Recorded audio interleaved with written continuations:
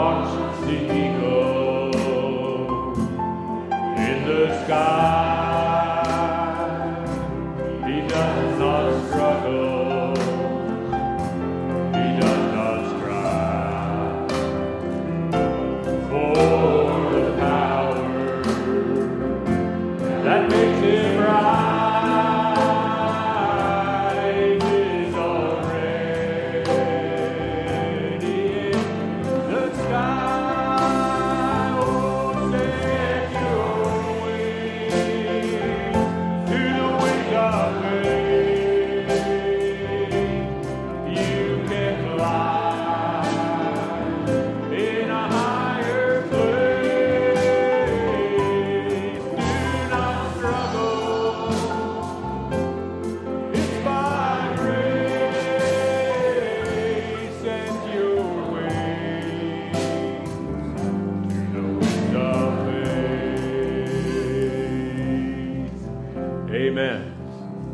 Hallelujah. Welcome to each and every one this evening, rather.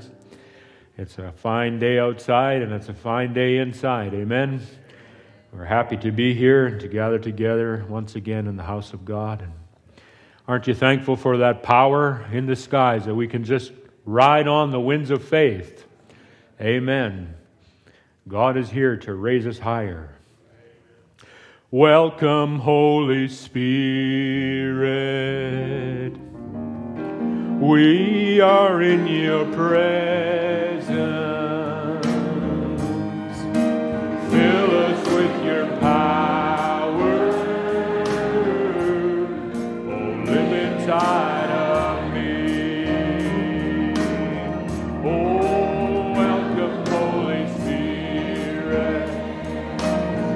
Oh, we are in your presence. Fill us with your power. Oh, live inside of me. You're the living water, the ever-flowing fountain, comforter and counselor. Take control. Welcome, Holy Spirit. We are in your presence. Fill us with your power. Oh, live inside of me. Let's sing that again. Welcome, welcome, Holy Spirit. We are in your presence. Fill us with your power. Oh, live inside of me. You're the living water. Oh, the ever-flowing fountain. My comforter and counselor. Take complete control.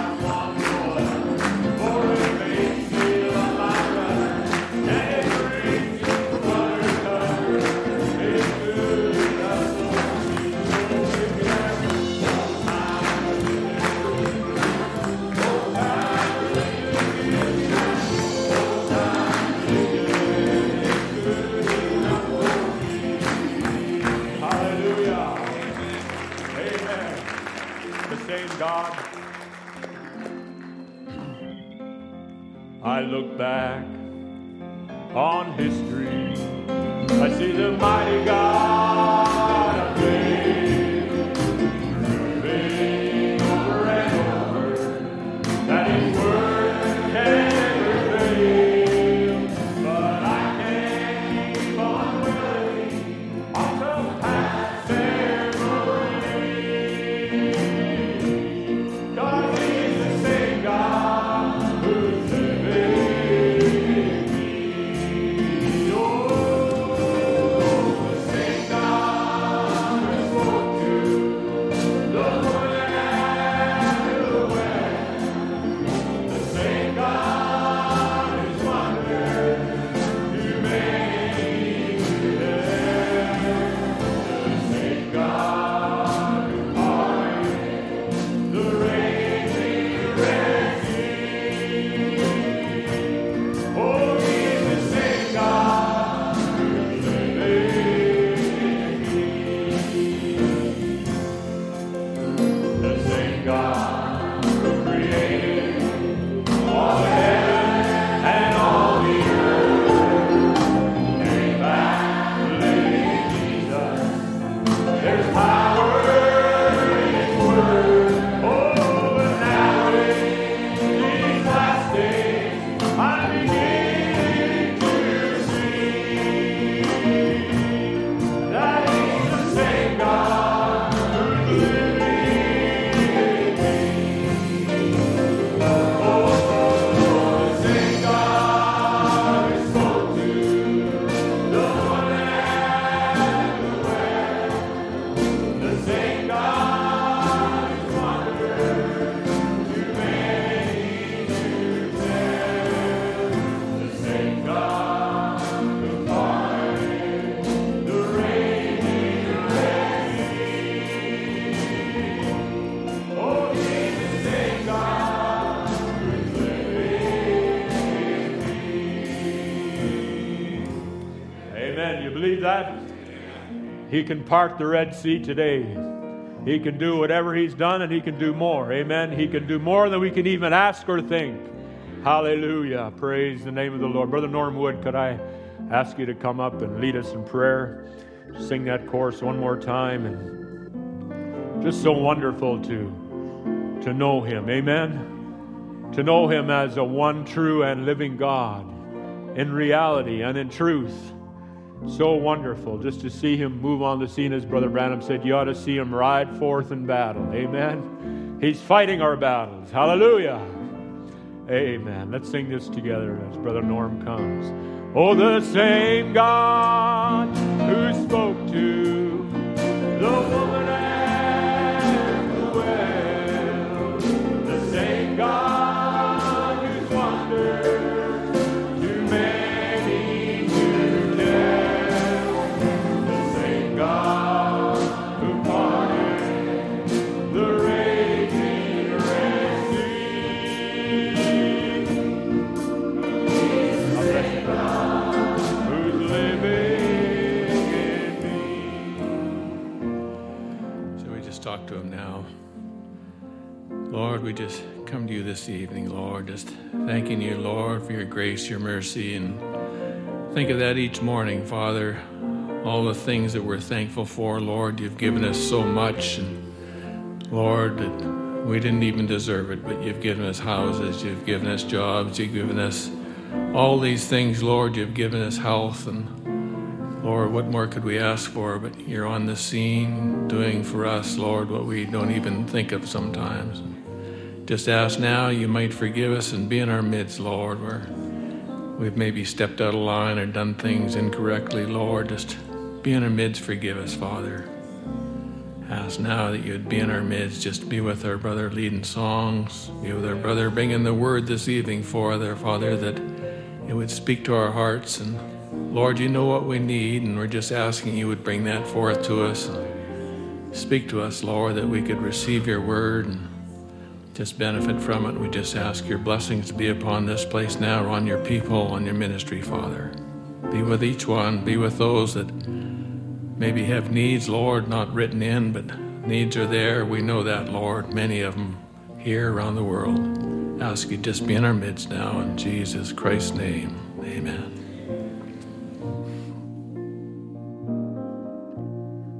Amen. You can have your seats tonight. Thank you, Brother Norm. Appreciate that. Appreciate our brother so much.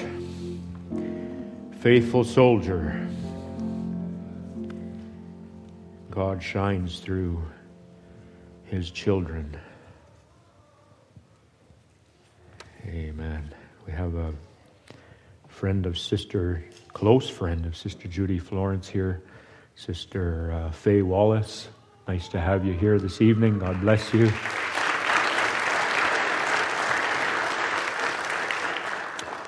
And I guess we've got Young People's this Friday, so Friday at 7 p.m. And there's no age limit, but if you're a young person, you're welcome. Let's put it that way. This Friday at 7 p.m. for the young folks. Amen. I'm sure we'll be looking forward to that. Haven't had one for a while. Amen. Isn't he wonderful? Wonderful. Isn't Jesus my Lord wonderful?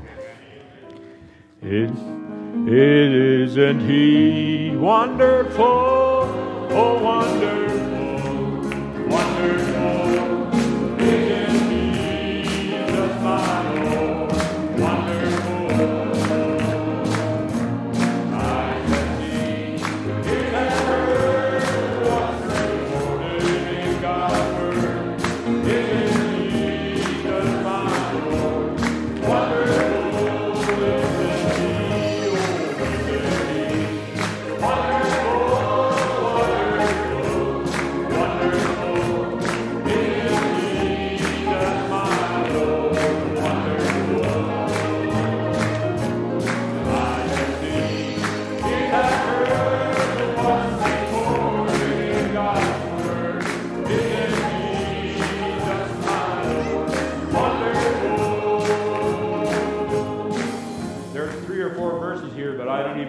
sing them. I don't know the melody, so sorry.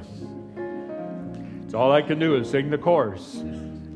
Praise God. We make a joyful noise. We love to praise the Lord. I've been having this song go through my mind, and I know we haven't sang it here for a long time. Sorry, Brother Ben, but I'm sure you know it. It's Only Trust Him, Only Trust Him. I don't even know the number.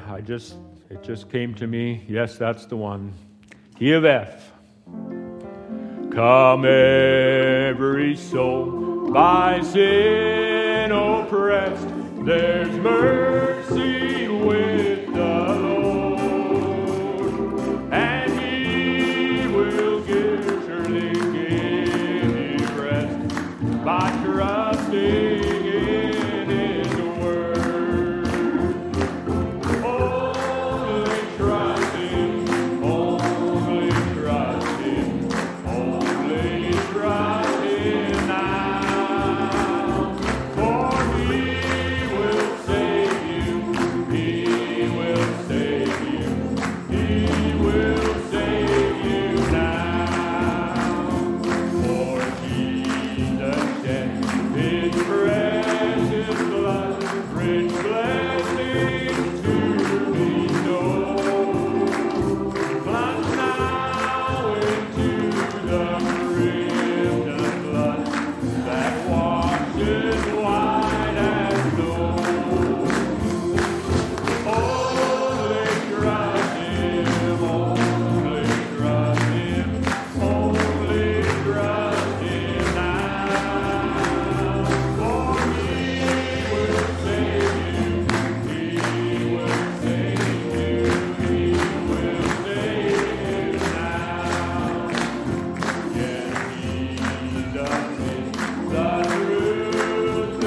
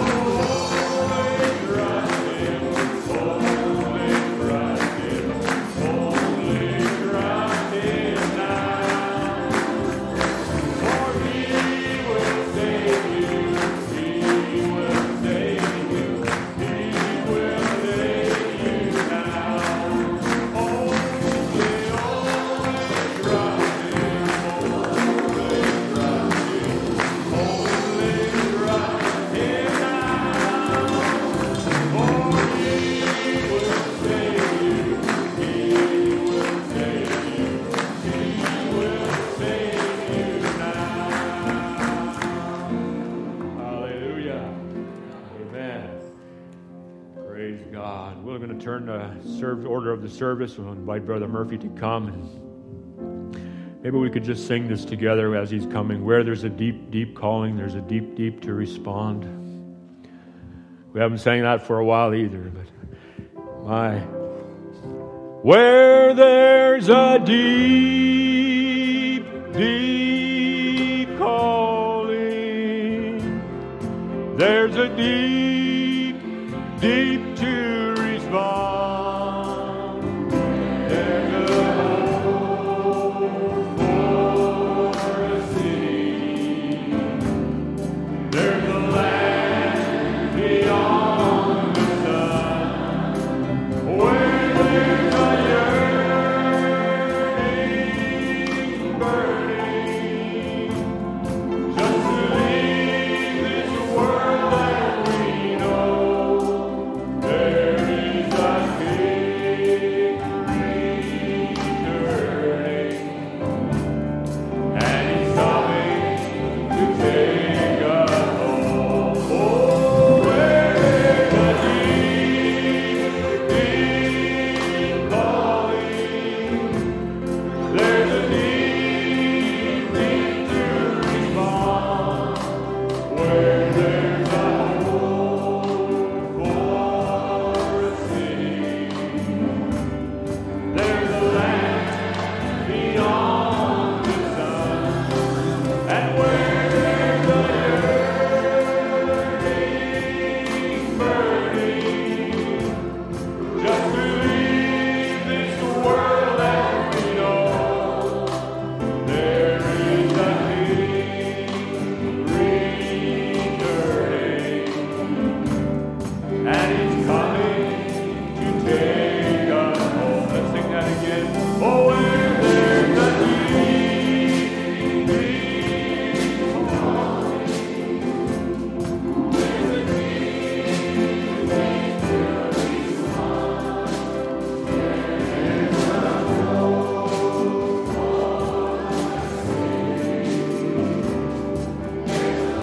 Let's all stand and we can sing it together.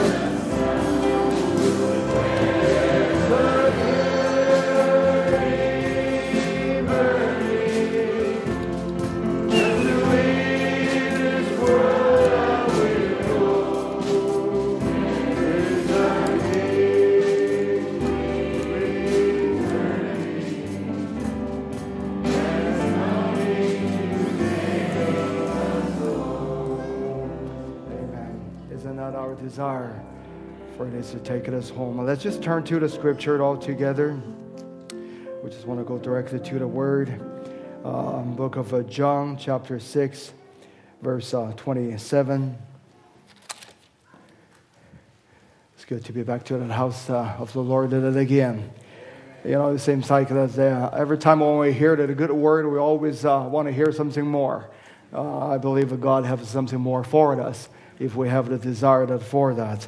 Let's turn to the book of John, chapter 6, just one verse, verse 27.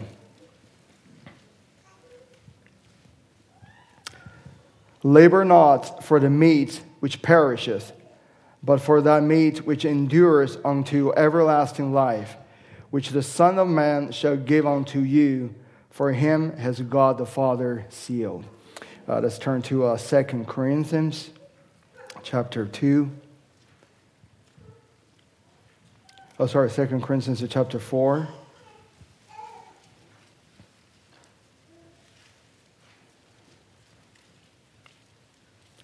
Second Corinthians chapter 4, verse 16.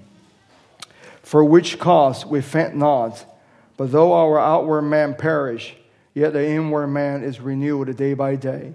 For our light affliction, which is but for a moment, worketh for us a far more exceeding and eternal weight of glory. While we look not at the things which are sin, but at the things which are not sin. For the things which are sin are temporal, but the things which are not sin are eternal. Let's just bow our head again. Our dear Heavenly Father, we have opened up to the secret word. Lord, but it's take you to open up yourself to us. We pray that you open up yourself and reveal yourself to us. We don't want to just read the word. We don't want the word to just confined in the letter form. We want the word to become personal to us. So Lord, we ask you to speak to our heart. We ask in Jesus' name. Amen. You may be seated. If you can give me some volume here. I just got my voices back the last few days. Got a little cold and completely lost my voice. So it seems like just the voices started coming back to me. So if you can forgive me, I might not have to probably be quiet tonight. This is probably the only time I'll be a little quiet, but we'll see. I want to continue the subject that the last time I spoke that a few weeks ago, City of Refuge. It seems like the scripture we just read may be a little odd from the subject, but we'll see if the Lord's willing, and I'll try to go into that subject. And so when the words that we just read, and Jesus said, "Labor not for the meat which perishes, but for that meat which endures unto everlasting life." And in this on this earth, there is many things that we're seeking, or that the people are laboring. Actually, they are not laboring things that will last forever. They are laboring things that is very, very temporal. And so it's only, no matter is the things that we use, the house that we live, the car that we drive, the clothes that we wear, you find out that there's an expiration date of it. It's only last, probably the maximum last at about all the years that you can live on this earth. And after that, all the things that expired. The clothes has an expiring date. The food has an expiring date. The car that you drive, everything. If we consider if they have an expiring day, that means that those things are temporal. And so that even our family life and the job that you do and everything that we consider so precious on this earth, you'll find out before you know it, and that it's all come to expiration. It was because that everything that what we're having on this earth that we saw, it was all temporal. And so that's why that Jesus said to them, "Labor not for the meat which does it perish." In another word, labor not to the things that is all temporal. But there's something that's had an eternal value of it. And those are the things that we need and is necessary and is a behoove to us to put all our labor into it, to put all our effort into it. But you see, without the Lord to reveal that to us, we cannot even discern what is it eternal and what is the things that is the temporal. And so Jesus said over here, he said, for while we look not to the things which are sin, but at the things which are not sin. For the things which are sin are temporal, but the things which are not sin are eternal. And to the many things that are on this earth, that if we can see it, it has the day of an end. But it's the things that we didn't see by our eyes, but we believe it by our faith, that we know that things is last for eternity. And God gave us a prepared place for us to go into, that our physical eyes had never saw that, but He told us that is an eternal home that He's giving to us. And that there is an eternal realm that we never tapped into it, but we have to only believe by faith. But faith is not just based on something that is not just randomly asking us to have a faith. God gave us a foundation of it. He gave us the Word. And so that we are not based on our faith on something that is just a virtue, but He gave us to base on the things that has been a reality to us. That's the reason He sent the prophet, and the prophet can go to the eternal realm and bring what is in that realm that is a reality, and come back to this earth and preach the word, and God behind it, behind what He has to preach, and make it to become a real to us, to vindicate what He has to preach.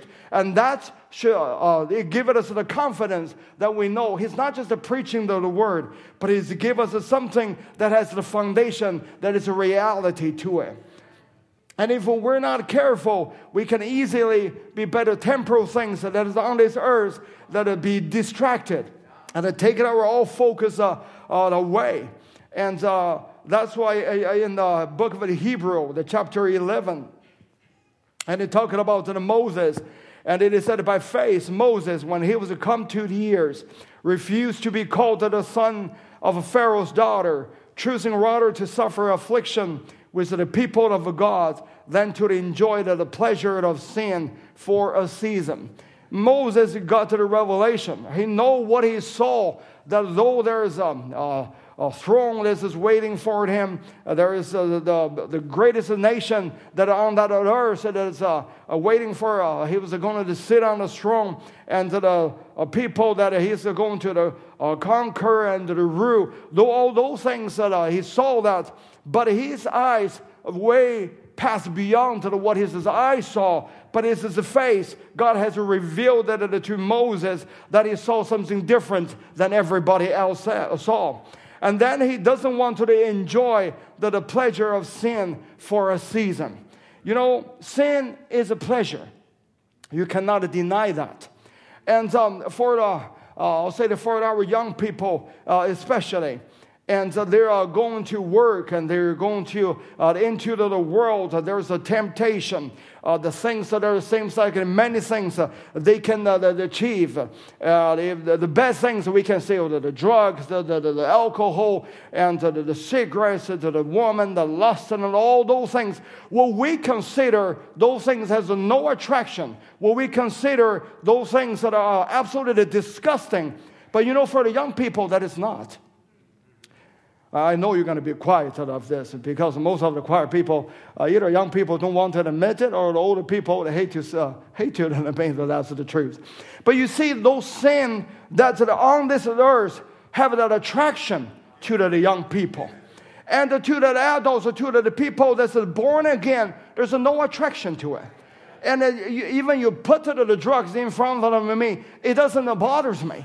That's the people that are smoking the cigarettes and walking in front of me. There's no pleasure in that. And the Lord has to take that the pleasure completely out of me.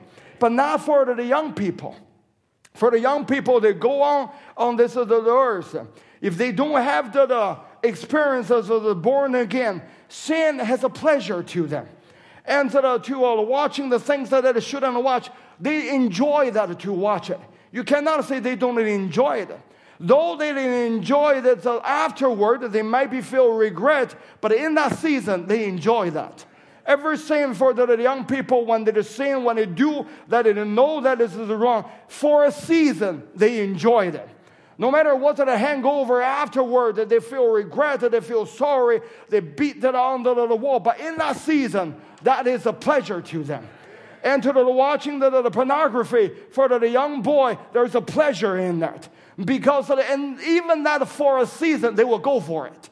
Even that's only just for a season of time. And they know afterward that the hangover on them, it was so bad, they have to repent, they regret, they're beating their head on the wall. But for that little season, they will go for it. And to go to visit their friends, and to be getting around to visit their friends that they know is the wrong friendship, but because they wanted acceptance, they wanted to go to the party and different things, and that even they know just for a season, but they will go for it.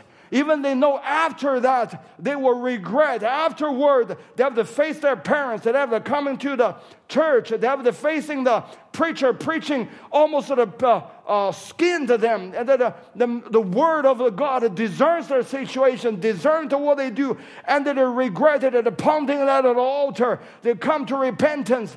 But if you give them the chance again, if they're not born again, they will, for that season, they will go do it. Because sin for them, there is a pleasure in it. Though it is temporal, but they will suffer, they will sacrifice their eternity. That'll go for the sin that's just for a season. Because they never had a born again experience with them. When they don't have that experience, and no matter how they come to the church, no matter how they born in a message of believers home, no matter how their parents are godly, no matter how the word that they're preaching in power and they're preaching in the strength, but if you give them, if the environment is immature, if the things that they're in their work, in their job, or in their secret time, give them that for a seasonal pleasure, and they will sacrifice everything else instead of go for it. They may control themselves not to do it for a time. They may control themselves not to do it for a day, for a month, maybe for a year. But the one that Satan is seeking the right opportunity is coming around them and to make the situation, make the environment, and make the atmosphere just right, not just right, just as the evil. But it was so subtle, he can make it available for them. If they don't have something that is holding them for that seasonal pleasure, they will go for it. You can take it away to the device that will cause them to do the sinful act, but you cannot take away the desire to forward out a seasonal pleasure away. When they have a chance, they will do it because there's nothing in them to hold them. So God is not only just to try to reform a person. It's not just to try to reform our young people or our children.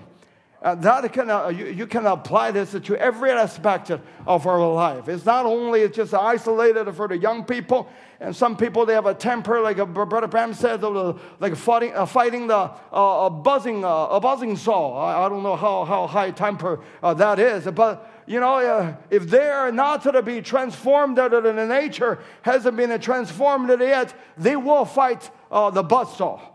And it will explode. And that's just the human's nature is in there. But you see, when God, He doesn't do the reformation. But God was doing the transformation.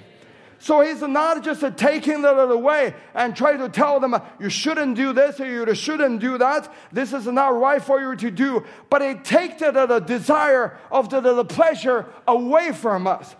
Though there's still has the pleasure later in there, but when you experience something that is way higher and way glorious than that, all those things that seems like a pleasure, you will find out it's actually become disgusting. When the born-again experience that they hit the person, you don't need to tell them this is wrong, you shouldn't do it. When they look at the woman wear the shorts, they will turn their eyes away from them. And then when they have the cigarettes that are offered to them and they feel disgusting, they will push it at the back. What is that? It's not because of the pleasure has taken it away. It's the desire of the pleasure God has taken that away. The pleasure still as a pleasurable just to anybody else, just to any person. But to you, it becomes different. The things that are used to do, the drug that has an attraction along you, and the compromise around the word, and the cigarettes, and the different things, and all those type of things that are used to, that attracted to you. But when God goes into you, He changed your nature. When your nature is changed, then your desire for the pleasure, He took it away. And no matter what temptation is coming before you, and that temptation lost the pleasure of you. And He takes the Spirit of God in you to do it. And if you only allowed Him to do it. And Brother Ramah said that an ensign, he's talking about this earth. And he said, he talked about a man, he said he's tried many achievements. He's tried to achieve this through science. And that every time that he moves through science, he only destroyed himself. That was what is the man that tried to do. He said, yet, temporarily, it helps him, but in the long run, it destroys him. In other words, that Satan would design the things, though it is temporarily, it's temporal, but the temporal things can help other people too. Who would say the medication is not helping people, but it's a temporal? That the chemo can help people, but it's a temporal. And whatever things that you go to have the job, you do live in a life, and the cars, so that what you drive, the house that we live, those things that can help us, but those things are temporal. But when the things is the temporal, what is Satan, it was so subtle as he makes it a temporal thing, looks like, sounds like, going to be eternal. He looks at things so that's very temporal, that are on this earth, but seemingly those things can help people.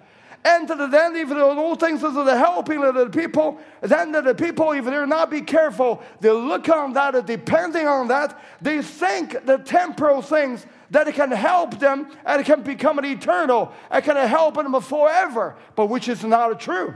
Temporal things is only temporal. Only the things that God given to us through the Word, which is eternal, that will last forever. But Satan was subtle, and he even used the church to make the temporal things seemingly helping us, but it looks like it helping things and to make the people without believing the Word. Brother Branham said that the God of this evil age. He's talking about the church. He said she's the devil's bride, wrapped in his religion and a sin-loving knowledge for this present evil age to deceive you.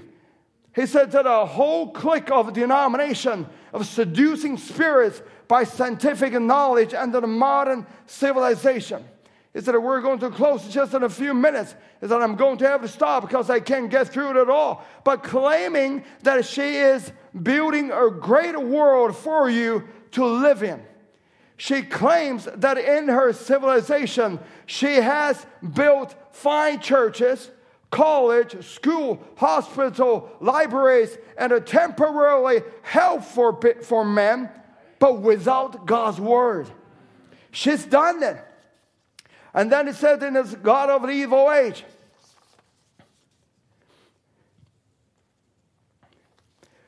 then it said, and they've educated them by a modern civilization that's brought them into the pit of death by knowledge away from God and His Word.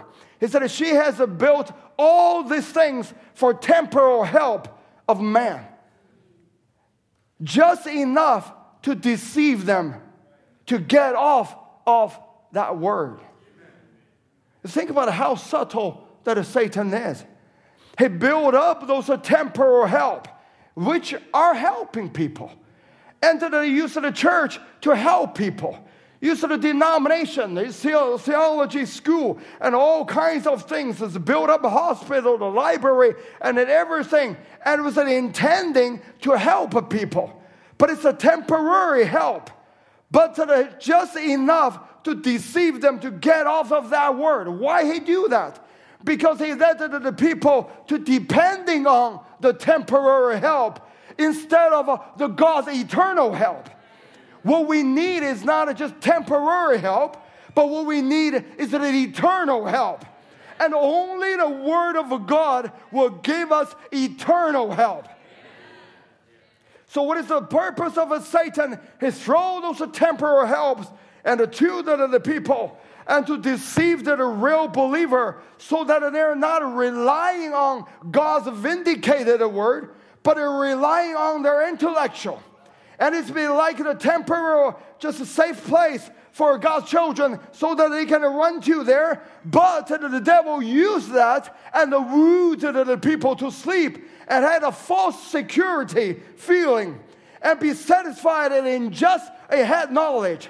Be satisfied and just had a friendship from the believers and accepting them in. Just had the feeling of the religious excitement. But in reality, their life is not a matching with the gospel. So those things are a temporary help. Coming to church, that is a temporary help. But coming to church needs you to have one purpose. That purpose is for that person to be eternally, that has an experience with God and meet God so they will never be the same.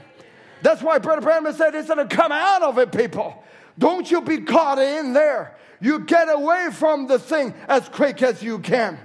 When you saw there's even just temporary help, no matter it's for the religion, no matter it's just a church, no matter it's for a society or a community or whatever, but those things only are temporary help.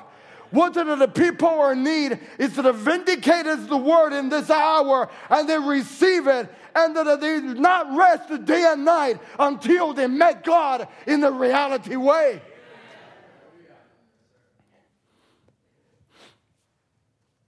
But it looks like the people that in this age, they are very much satisfied with just temporary relief, instead of a permanent cure. They just wanted the trouble sometime to be lifted just for a while, and they're satisfied. I think I remember I preached it before, and it was just like riding on the bus. Riding on the bus, you go along. You come from Vancouver and all the way to Langley. There was a bus road, and they have many, many stops that are in between. It depends on that person where his destination is. If the person's destination in Burnaby, he will get off the bus in Burnaby because that's where he lives. That's where he goes to work. But if it was somebody in Surrey, he will get off the bus in Surrey, in the central city. Because that's where he's going to work, that's where his home is. That's where his destination is. But if my home is in Langley, that's my destination, I need to get to my destination. No matter how many people in between has to get off the bus, but that's not my destination. Let us understand that the bride of Jesus Christ, we're not settled just for temporary help. We're not just settled for temporary. Our trouble's been lifted. Our marriage life has been helped. Our children coming to the church, goes to the school. Then we have the intellectual conception. That is not our destination. Our destination is to be sitting on the throne.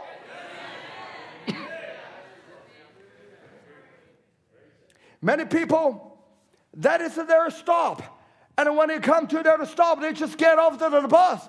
They just go home because that's their destination. But for the bride of Jesus Christ, we can only go to the destination when the word of God is fulfilled in this hour, when we're sitting in the throne with our Lord Jesus Christ.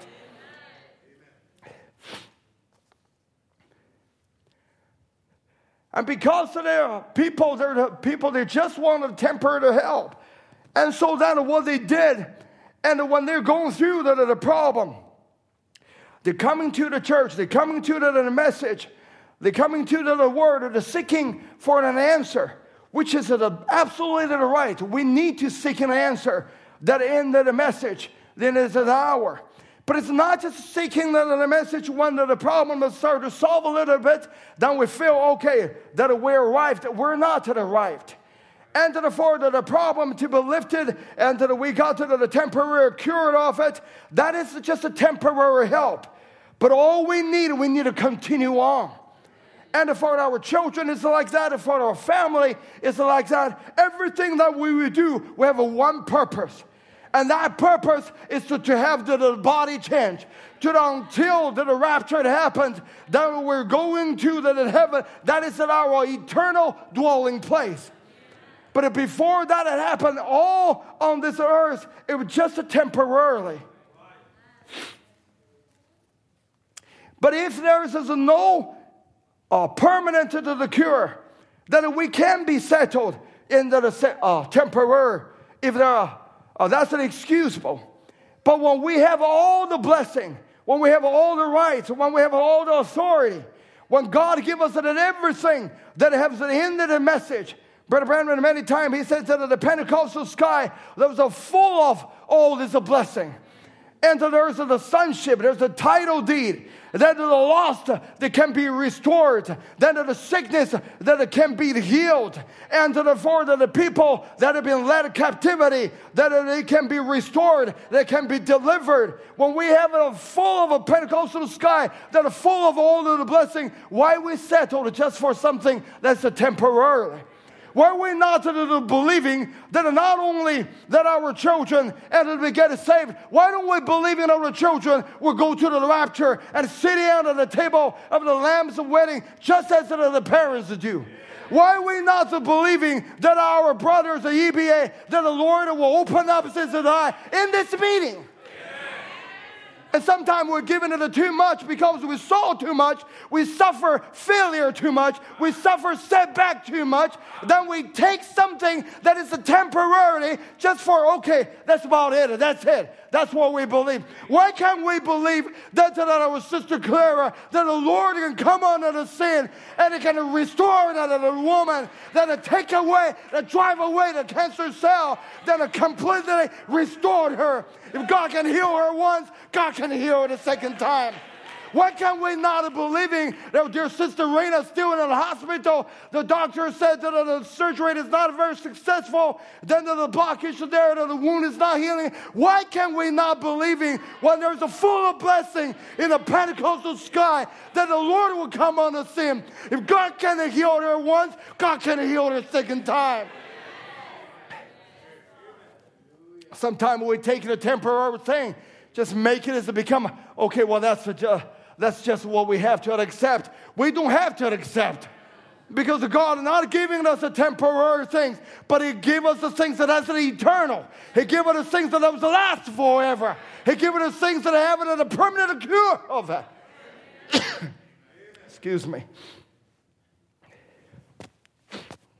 It depends on what we have saw. And when we look at the Bible, when Eliezer finds Rebekah, and what he gave to Rebekah was just a gift. But Rebekah is not just settled on the little gift that Eliezer gave it to her. Eliezer is coming on one purpose, is to bring her to see Isaac. Then we have the one purpose that God sent to the prophet to us. It's not let us to settle just in and go into the church, but He let us to have a true experience with the Lord. And then to take us to the back to be united with our Isaac, Jesus Christ, because that's her destination. And nobody go with her, but only she herself that'll go with the servant. What she needed is not just a gift, she needed a marriage, a union that become a one with what she loved. And what we need is a marriage, a union that with the word of a God, that become a one with the word. Because the word is our bridegroom. And the Boaz and the Ruth, it's not that it's just a ruse to get a handful of the purpose. It was like we're not coming to the church to just get a handful in purpose to hear the sermons that I can see if it logically from the beginning to the end. Can I tingle on our ear? That's not it. We're coming here to meet God. We're coming here to say, Lord, I need your healing. Lord, I need to heal my soul. Lord, I'm not in what I ought to be. But Lord, this is the day I want to meet you. This is the day that I want my life to be changed. This is the day I want my nature to be changed. And this is the day I want that in my situation, that in my family, in my marriage, and in my home, that in my children, I need that to be changed. Not just for the temporary relief, but for a permanent cure. Ruth is the purpose of her destination. It's not just for the temporary, just handful in purpose. What she needed is the kinsman redeemer. And when Naomi told her that we have the nearest to the kinsman, then she right away, she go to the feet of the Boaz. Because that's what her destination is. I'm thinking, what is the destination of the bride of Jesus Christ? That's what our destination is. We're not just taking a temporary just for an answer. Our destination is to go to the feet of our Boaz. To lay everything done and said to our Jesus, the Lord, I need a redeemer. You've been a redeemer to the group of people, but not me. I want to meet you in a personal way.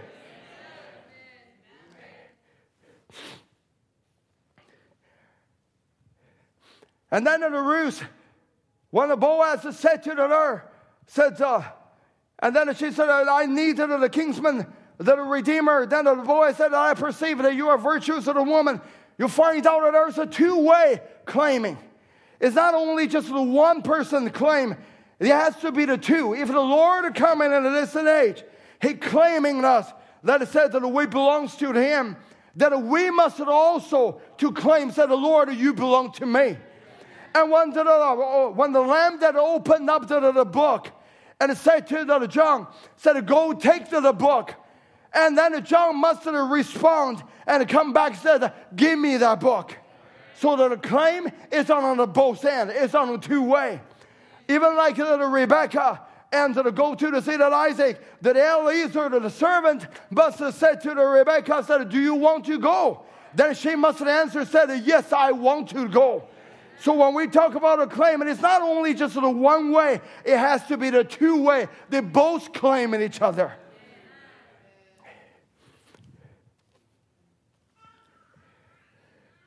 So what in the loser's time, what they have to receive is the partial. They receive if I can say it was just a temporary. They received the justification. The Wesley's time, they received the sanctification. But that's a temporary. But then the Pentecostal time, they received the speaking in tongue. They received the gift of the Holy Ghost. But in this hour, what we received is the personal life of Jesus Christ. That person has coming down in this hour. So what He given it to us is not something just a partial. It's not just the gift that He give it to us. He gave it as the person of Jesus Christ that He gave it to us. If that a person has been given it to us, the Word itself has come into the fullness and it come into us, then we can claim everything. If He give it just a partial, you can only claim partial. If it's only just 10%, you can only claim 10%. But in this age, it's not only just given a justification, sanctification, that is the gift of the Holy Spirit. He gave us everything that in this hour. He said, this is all to you. And then we must claim everything that He gave it to us. Because if you only claim the partial of it, you're not fulfilling the promise. In order fulfilling the promise, you must claim what in this hour the Lord has given to you. And in this hour, He said, I give you everything. In the Bible, the book of the Romans 8:15, it said, for ye have not received the spirit of a bondage again to fear, but ye have received the spirit of adoption, whereby we cry, Abba, Father. What God gave it to us, He gave it a spirit of adoption. He said, well, He is our Father, and we can cry it out. Then we need to claim, Lord, if you promise that belongs to me. I'm not going to live the life that I'm underprivileged. I'm going to live to match what the privilege that you've given it to me. And at 16, it said, the Spirit in itself bears witness with our spirit that we are the children of God. If He has said that, then it is to behoove to us that I need to claim what He has said to be the truth. And if a children, then heirs of a God, and a joint heir with Christ. And if so be that we suffer with Him, that we may be also glorified together. And because ye are sons, God has sent forth the Spirit of His Son into your heart, crying, Abba, Father. Galatians 4:7, wherefore, thou art no more a servant, but a son. And if a son, then an heir of God through Christ. That means that everything that what God has promised to us, it all belongs to us. Why? Because you are heir of it. In the possessing of all things, He said, not just one thing, but all things. Everything is under your feet. Even death is under your feet. Grave is under your feet. Hell is under your feet. Sin is under your feet. Everything is under your feet. You are an heir. It's not because that I'm good. It's not because we have that ability. It's not how much holy that I'm able to live. But I'm an heir of holiness. I'm an heir of power. I'm an heir of authority. I'm an heir to put sin under my feet. I'm not heir to put the lust under my feet. I'm not heir to put a depression under my feet, because that's my property.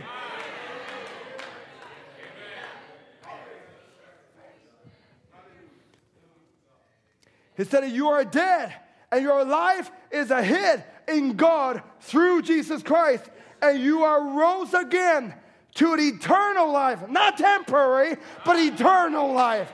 If there's something that's an eternal, then why we need a temporary? Temporary things only help us go through this life, but our destination is our eternal life. He said, and is sitting in heavenly place in Christ Jesus. When? Right now. And that's our position. What is in the heavenly place? Recognize that our position in Jesus Christ. He has died. He has to pay the price. That we are joint heirs with Him.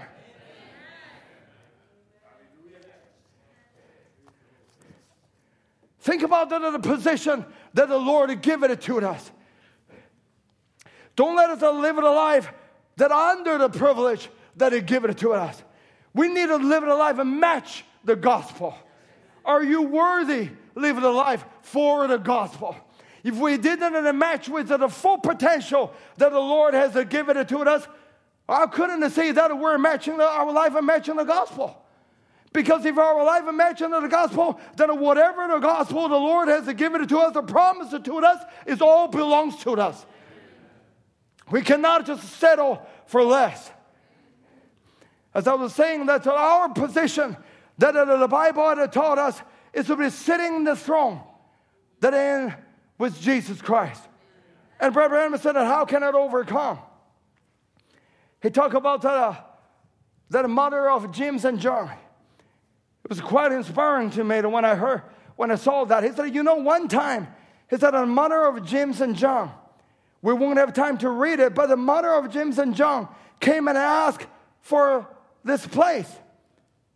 He said, you remember that? She said, the Lord, let my son sit on one side and my other son sit on the other. There is a mother's desire for her son. I was thinking about what a mother. And we sometimes make it as in a derogatory way.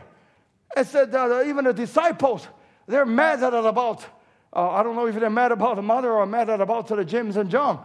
But they're mad about it. But think about this mother. This mother said, let my son sitting on the side, one on right, one on left. Why our mother pray like this? You look at me funny. I was thinking, when our mothers have ever asked us such a thing? Thinking about it, I don't want to mention the name of the year. But if we're as a mother coming up to the Jesus, what I have to maybe mention, or maybe I'll just say the Lord and my wife just go ask Jesus, let Abraham sit on your right. Brother Tom said, what about me? Brother Tim said, who's on the left? And maybe I only got one place that's the left for me. But you see, that mother had a desire. And she wanted her son be sitting on the right and on the left. She doesn't ask her, give my son the promotion. She never asked her, let my son go to UBC. Or let my son go to certain university and do something.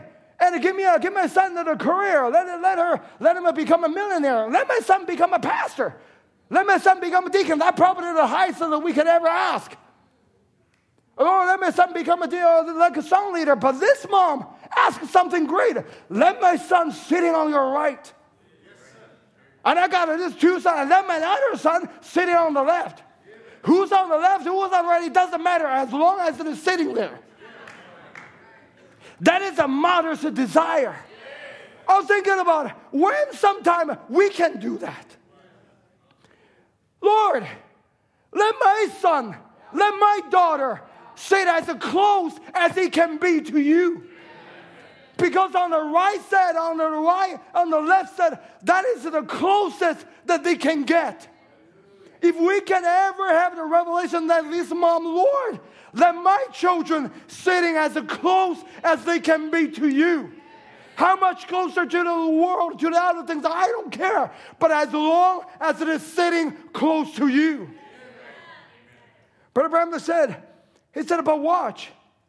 He said about that place, sitting on the right and to the left, Jesus said was predestinated. He said this position was not in existence at that time. Think carefully and think deeply. The mom has asked the highest thing they can ever ask. But Jesus said, it's not it belongs to your Sunday. It's not it belongs to Jim. It's not it belongs to the John. No, but that place is the rightful place. There is a place on the right. There is a place on the left. It doesn't mean that that place doesn't exist. He said that place is that exists. But it's not for you. Because he said, but that place that Jesus said was a predestinated.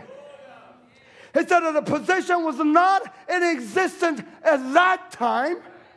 Why? Notice that he will be granted to them who it is meant to be.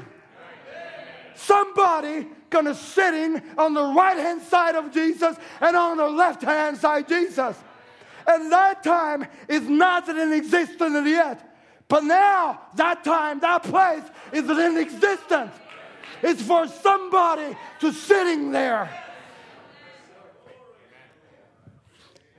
He said that the one to sit at the right hand and to the other closest to him was yet an overcomer. In other words, he has to be an overcomer to sitting in that place. And what place? It's the closest place. It's the closest to Jesus Christ. But he has it ordained, and that place is for the last day message believer. I'll prove it to you on that. And Brother Branham said, Jesus said, I don't grant this. He said, I can't grant this, but it will be given after the trial comes. Because it has to be given to the overcomer. If it is given to the overcomer, it must be overcome something. They have to overcome the trial. What trial? Not trial in Luther's age. Not trial in the Wesley's age. Not trial in the time of the before. Be thrown into the arena and the feeding for the lion. It's to have to overcome the trial that in this age. And what is the trial in this age? But Abraham said that the great burden of the last age is the pressure of the riches, soft living, and nervous tension in the complex of the age. That throne, that place, the closest to Jesus, is to give it to the people that overcome in this age. It overcomes the trial that is in this age. And Brother Abraham said that we seem unfitted to live it in. Is to give it to the people has overcome the trial, the characteristic that Brother Branham has mentioned, that the pressure of riches. If there in any age that have more pressure of riches in this age, and a softer living, and a nervous attention in a complex day, thinking about what you're going through. And we're thinking about it, we're not as much as good as those people that's thrown into the arena. But isn't that the prophet said, their way to understand and to know that it's the same faith that they have, that they have to overcome the lions, the mouths, and the spirit of that age. That is the same faith that you have, that will let you to overcome what you are right now. It's in this age that it becomes the most of the depression age, the age of an anxiety, the age of a nervous. But let me say to you, the believer overcomes that. There's no such a thing in the Johnson age. There's no such a thing for anxiety or this and that. What it had in those ages before, but it become a characteristic in this age. You don't have to overcome the lions and the mouths, but you can overcome the characteristic in the trial in this hour. Then I was thinking about the people that are in our church that are sitting right in the congregation, and by the grace of God, they have overcome the depression. That is the same faith that making a Polycarp and all those sins that are given up in our life. There's no difference. And that's an overcomer. And it's the spirit that in this hour that give us the faith and the grace and to save us from chasing after money. Is that an overcomer? I'll say that is an overcomer too. It's the Spirit that of God, the Holy Spirit, that in this hour, to make it our young people and to make our older people alike, not that are chasing after the world, not chasing after the career. That shows that you are an overcomer. If you are an overcomer of the trial, then you will be granted the space or the position to sitting in the throne with Jesus Christ. Let me just mention some more here. And then thinking about it, just a year ago, when the people that they go on the street that they protest, then they have this and that and all kinds of things. And it said that the Black Lives Matter and all kinds of things that are put it in front of the people. But I will say we have overcomer that are in our church. They're not going on the street with them. They're not taking the leverage and trying to take advantage and make it a personal gain. They're staying in the pot. That shows only one thing, that you are not from this world. You are from another world. You have a right to do so. And you have a leverage to do so. You could do that, but you forfeited it out. What does the show? Shows that you came from another world. I'm thinking about our brothers from America. And one day after we support this and the politics and the politicians. But they're not go for it. They're not making it a big issue. They're not making it become we support Trump, we support this and that. They do the one thing. We are coming from another world. We don't do all these politics things. That shows the one thing. That shows that you are an overcomer. And think about some of your parents, that your children is not sitting here. But you're sitting here day in, day out, day in, day out. Not sitting as a lock, not only just claiming our children, but you do everything to support the word of God. What that shows? That shows you coming from another world.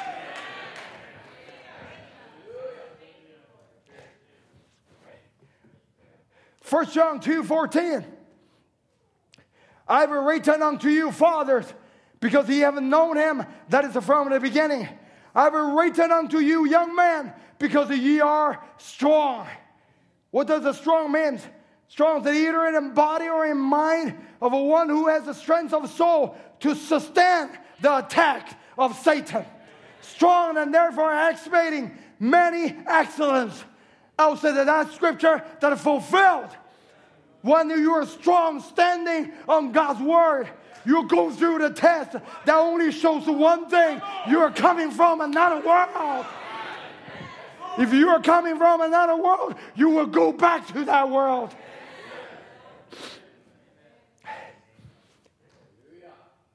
He said, and the word of God abideth in you, and ye have overcome the wicked one. He said, ye are of God, little children, and have overcome them, because the greater is he that is in you than he that is in the world. The overcomer is not only just to live a happy life that are on this earth. It's not just to live a church life that are on this earth.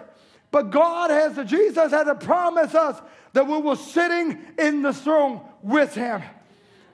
Brother Branham continued to say in it, how not overcome. He said, I can't give this. But after the trial come, they will sit on the right hand and on the left. It has to take the trial that will come, and then when we overcome it, and then we can sitting on the throne. He said, sitting on the right hand and sitting on the left. What is the difference between left and right? And we probably think, okay, on the right, that means the power. That means the strength of God. And I will say, his left just as precious as his right. Jesus' power just as precious, just as powerful as his weakness. When he on the cross, in his weakness in the moment, he's just as powerful as he's on the right-hand side. His humble part is just as precious as his powerful part. His death is just as powerful as his life.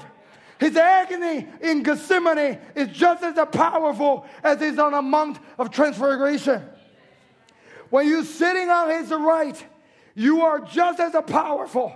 But when you sit on his left, it is seemingly in your most weakest moment, but it's still just as powerful. No matter you sit on the right or you're sitting on the left, his weakest point is his strongest point. Just as powerful. Even you are a small child. Even you are the weakest link that in the whole body. But you are just as strong. When you're sitting on his left and sitting on his right, it's equal. There's no difference. But Abraham said that there's a predestinated seed waiting on yonder for that. You are the predestinated seed that God will eventually put you on the throne. It will be given to the one that it's a promise to. What he promised? He promised in this last age, he gives them a privilege to sitting in the throne with him.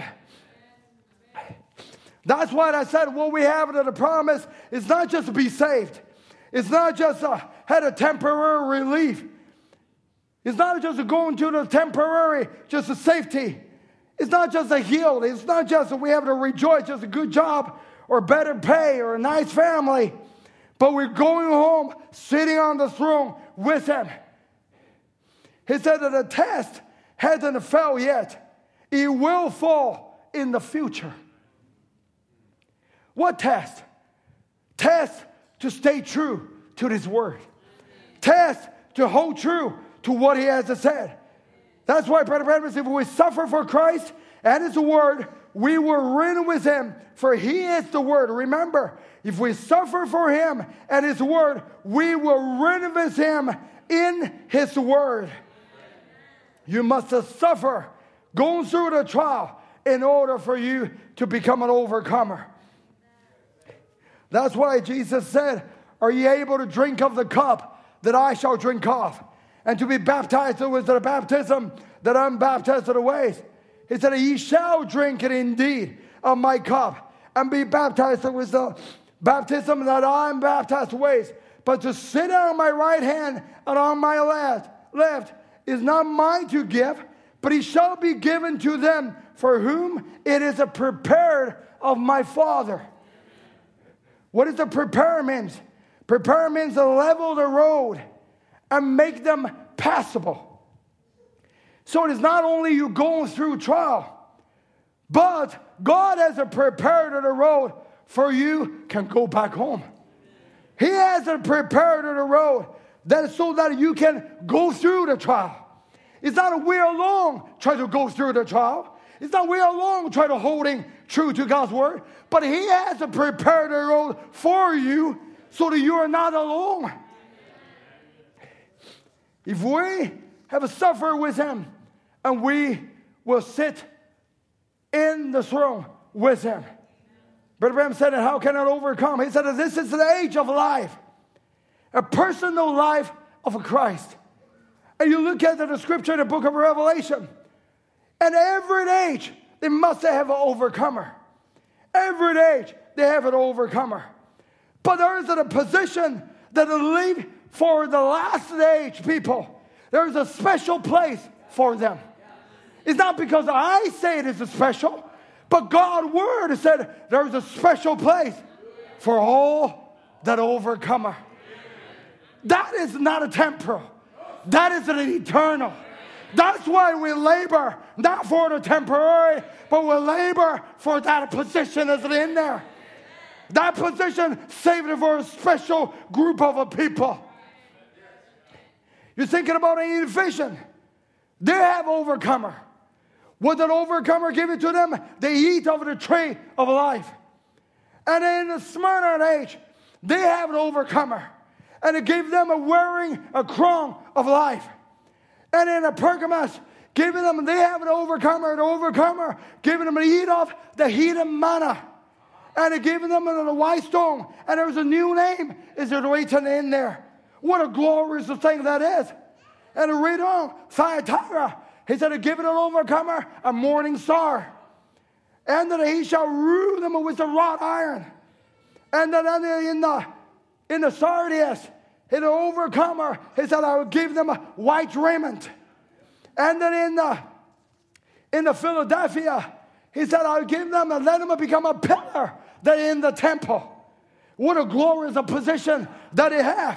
He said, I will write upon them the name of my God. What a glorious thing that is. But nothing compare with this last age. In this Laodicea, he said to him, the overcomers, I'll grant them to sit with me. The closest place in my throne. To them, there's a tree of life. There's a white stone. There's a remnant. And there's a pillar in the temple. But in the last age, he said, I will grant you to sitting with me in my throne. Why? Because in this age is an age of a personal life. It's in this age that our King that are coming down for his queen. He come in person. In this age, it's not a symbolic anymore. It's not just a white raiment. It's not a morning star. It's not a parable. But in this age, it's a face-to-face. In this age, he come in person. And in this age, he will take away his queen and said, you will sit with me as a person that is in my throne. Who will sit on the throne? Only the queen was sitting on the throne. Because in the Laodicean church age, Brother Branham said, now then, there will not be one person who will sit in the throne of the Lord Jesus Christ unless he has been living that word. How can you live that word? Only when the word come in person, coming to you. You receive him. You receive the word. You receive the life. You receive that person. Then you can live that word. He said that you will be granted only to the word bride. As the throne of the king is shared with the queen because she is united with him. United with will. With who? With Christ. With the word. When you united with him on earth, you will sitting in the throne with him. He said, so only thee who are of that word, even as he is of that word, will share that throne. That throne is only given to the queen. Only the queen is the closest position to Jesus Christ. In James and in John, when a mother cried, said, let my son sitting on the right and sitting on the left. But it was not be granted because of that place, the special place, was saved for a special group of the people in this last age. It's not a parable, but it's a personal life of Jesus Christ that are coming here, and you open up yourself. Let him to sitting in your throne, in your heart. Then he will unite it as a bride and will never separate with him. He said, I will take you with me because you give me a place that in your heart, I will give you a place right beside me. That's not temporal. That is an eternal. That's why we labor. That's why we're going forward. That's why we're going to the different places. That's why Brother Tim going to Uganda, Ethiopia, and all those places. What we try to do, we try to find the outer seed of God so that they can sitting together in the throne with Jesus Christ. What is not granted to the mother of Jim of John, but that was granted to the last age bride of Jesus Christ. That's why we're not a labor for the temporary thing, but we're a labor for the things that is eternal. We're not just for a temporary safety so that we can stay there. We want to go home. We're not just want to have a temporary blessing. We want to possess all our land. And the last time I was speaking about the city of the refuge. That isn't a shelter. That isn't a safety place for the person to run into. And when they run into that city of the refuge, they can be away from all harm and damage. And the avenger tried to put it on him. But that is only a temporary dwelling place. The city of the refuge, that a person, the slayer, purposely slays the people that he can run into there. But that's only for the temporary shelter sort of for him. Though he stay there, he can stay safe. But he can never go back home. He can never cross the border. And as soon as he steps his 1 foot out of the city of the refuge, he will be killed. Because the avenger is laying an ambush outside of the city. But there's under one condition. In the Numbers 35:25, it said that the congregation shall deliver the slayer out of the hand of the revenger of blood. And the congregation shall restore him to the city of his refuge, whither he was fled. And he shall abide in unto the death of the high priest, which was anointed with the holy oil, because he should have remained in that city of his refuge until the death of the high priest. But after the death of the high priest, the slayer shall return into the land of his possession. In another word, he was sitting in a city of a refuge. A day in and a day out. He's saved. He's safe. The avenger cannot go into the city to grab him out. And he can live in there as a shelter. And he was as safe as he can be. But he cannot cross it and go home. Day in, day out. The longer he stayed in that saved condition, the longing and desire he wants to go home. Because his wife is there. His children is there. All his family is there. Though himself is saved, but in his heart is a longing that he can repossess his house. He can repossess that is the land. But he cannot go out of the city until the high priest dead. And when a high priest is dead, nobody expecting the high priest dead. But there's a man that in the city of a refuge, he was looking for that moment. It's not his ability, it's not his death, but it has to be the death of the high priest.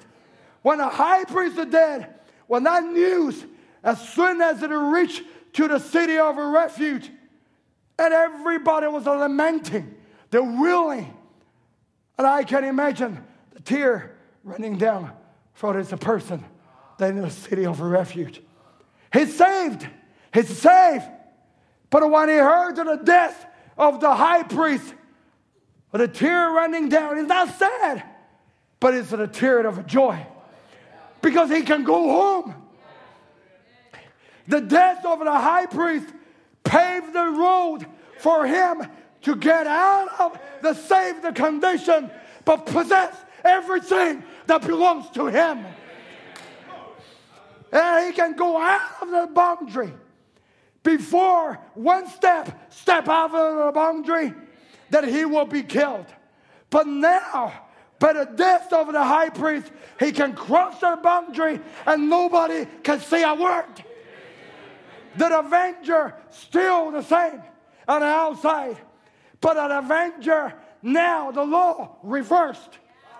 Before, the avenger has the right to kill them. But now, the law reversed. The avenger, if I touch him with one finger, the death of the high priest would enforce the law that not to grab the person in the refugee city, but will grab the avenger, said that the law going to deal with you. That's why when you hear the death of the high priest of our Jesus Christ. That's sung, the Jubilee sung to you. Now you can go home. It's not a temporary dwelling place anymore. But now you can repossess everything that you have lost. By your self-inflicted mistake, you lost. By your wrongdoing, you lost. You lost your family, you lost your children, you lost your privilege. But by the death of our high priest, Jesus Christ, now everything belongs to you.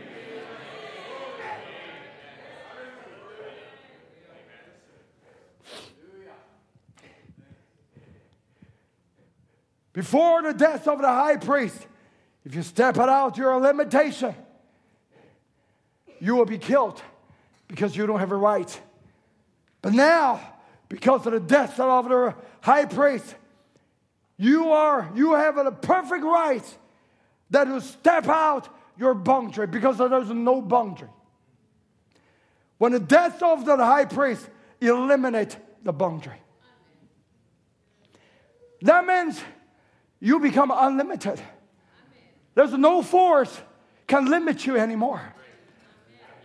You can claim your children because they belong to you. You can claim your loved one because they belong to you. Because the boundary used to be is unlimited. The devil is not only can bluff at you, say that you don't have a right for your children, but he had a power to enforce that. But the death of the high priest, when you receive that boundary is gone. And the devil can still bluff at you, but he doesn't possess the power anymore. And you can look square to this eye, say that Satan, get behind thee. You have no power because the law now enforced that I controls every situation. Though the avenger still laid ambush or hot breath, you can still feel that, but he doesn't possess any legal power to do that. But you possess all legal power that you can possess your children. You can get your loved one back. You can get your healing back. You can get your father back. You can get your marriage back. You can get your wife back. You can get everything that rightfully belongs to you back.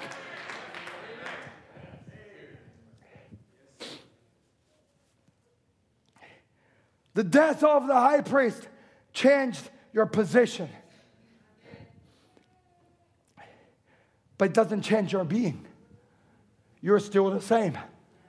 All you have to know is just you realize what your status is. You're not a status of a refugee anymore, but you're the queen of heaven. That's what he has said. When you recognize that, Brother Branham said, and that ark is not a denomination, neither is it a good work that you do. It's by one Spirit. No matter how good, how bad, whatever, you are in that kingdom by Holy Ghost baptism.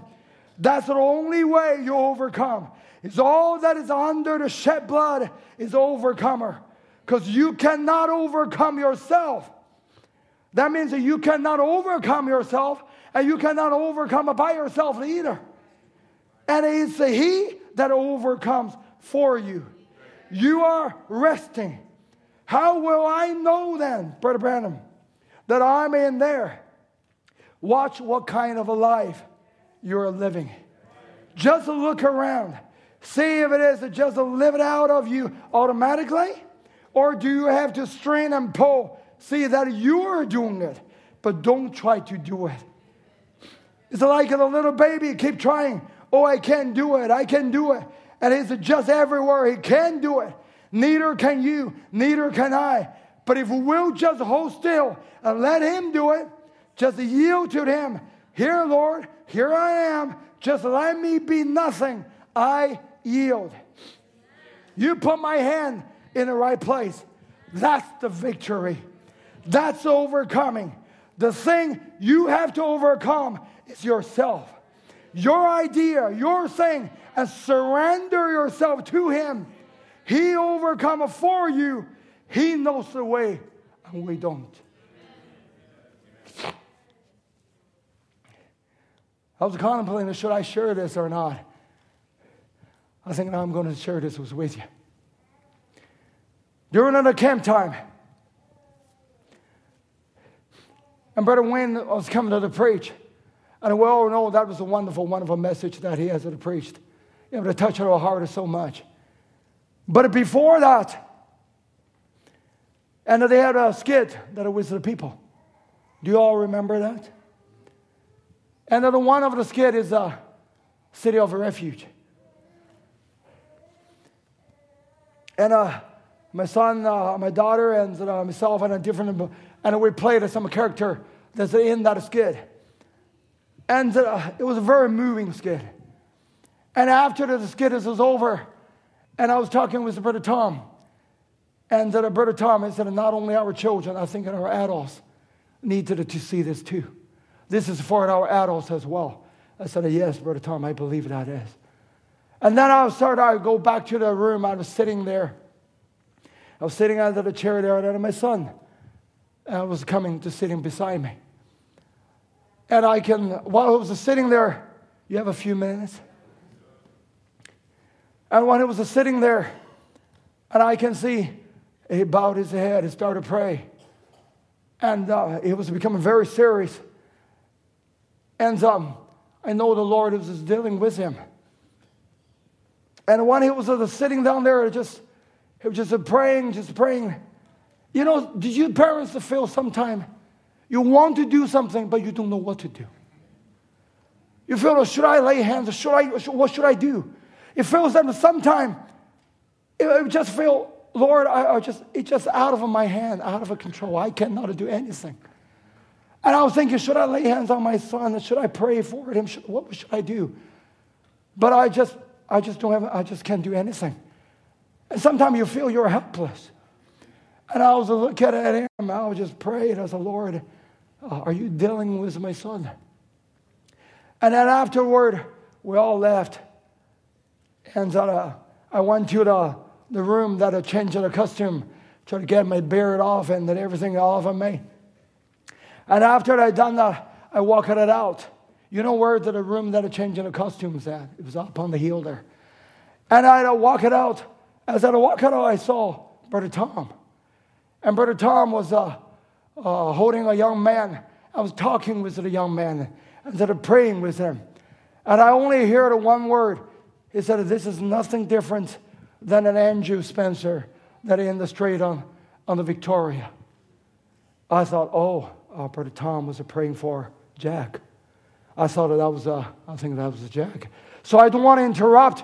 I walk it around to Brother Tom and Jack. So I walk it around. I go down to the bathroom down the hill and to change my clothes. And when I'm coming back, and I look at them, they're still praying there.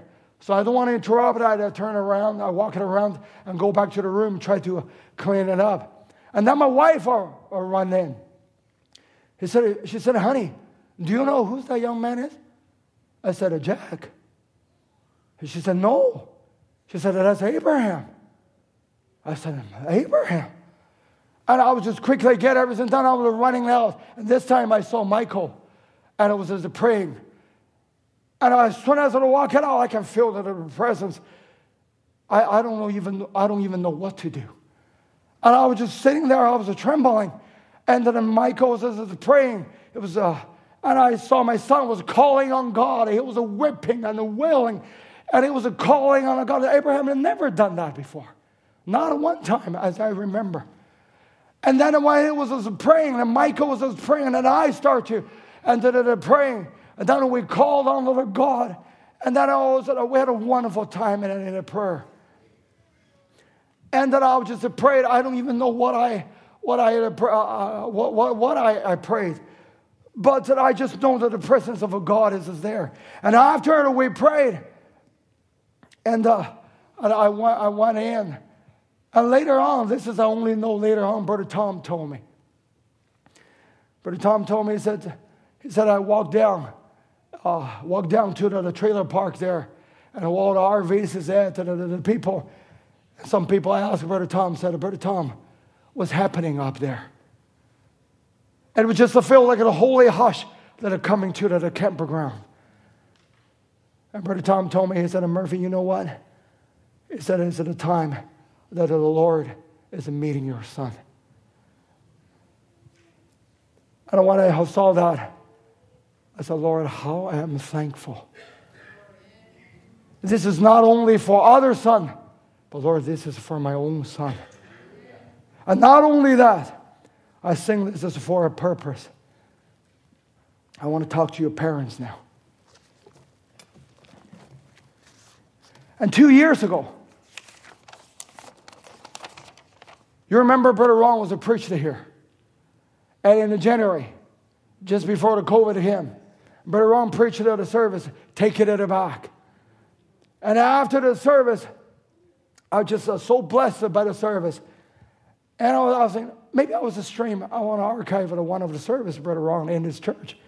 And that's my first time ever archiving Brother Ron's service. I never saw Brother Ron's service at any time, but that's the only time I feel I want to go to watch his service. So I go on the internet. That's a January night. I look at one of the services that Brother Ron was preached. I don't even know what he preached. I forgot it all of a sudden, but it was 2.5 years ago. But in that preaching, wow, it was a Lord is really touching my heart. And I was saying that in my heart, Lord, I want to write down what I need. And then mark it down. I make it a whole list of it. But I didn't write it, it was just in my heart. I wanted to write it down. And just as I was thinking about that, at the end of the service, and Brother Ron walked out from the pulpit, and I walked down the aisle and said, why don't you just write to the list? Put all your need is onto the paper. Whatever your need is. And I believe God would answer to that. And to me, that is a confirmation. And I started to write it down, that a heart desire of mine. And that the first one, I have many of them that list down there. I had the first one. I said, Lord, I want my son believe you with all his heart. I wanted to have the born-again experience. I filled with the Holy Ghost. And it completely give himself, surrender himself to serve you. And I write it down there. And I pack it up. I put it in my Bible since then. Day in and day out. That's 2.5 years ago. If I would say I have the best children in the world, I have the best son I can ever ask for, I have the best daughters I can ask for, I have the best son-in-law I can ever ask for, I have my best wife. I'm so thankful every day for the family the Lord to give it to me. I'm thankful to the Lord to give me the son. And he is a wonderful young man. But I have to tell you the truth. I prayed for him and I said, Lord, I don't need a good boy. I need a born-again boy. I don't need a good young man. Lord, I needed a young man, had a passion, has a fervent, love the Lord, completely surrender, and serve God with all his heart. And since then, I become a desperate. I didn't tell nobody. I didn't tell my wife. I didn't even tell Brother Tom. I go to my closet. I said, Lord, I put that down. I even put that down. And I said, Lord, I don't want one more day delay. I want now. Lord, I'm not commanding you, but Lord, I'm begging you. I said, Lord, fill them with the Holy Spirit. Fill my children. I want them to serve you with a passion. Give them the whole stuff unreservedly, everything to you. More passionable than it's dead.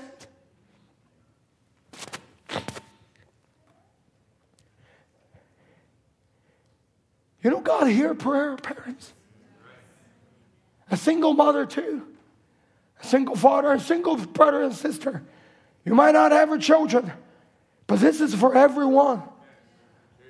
And I become a desperate.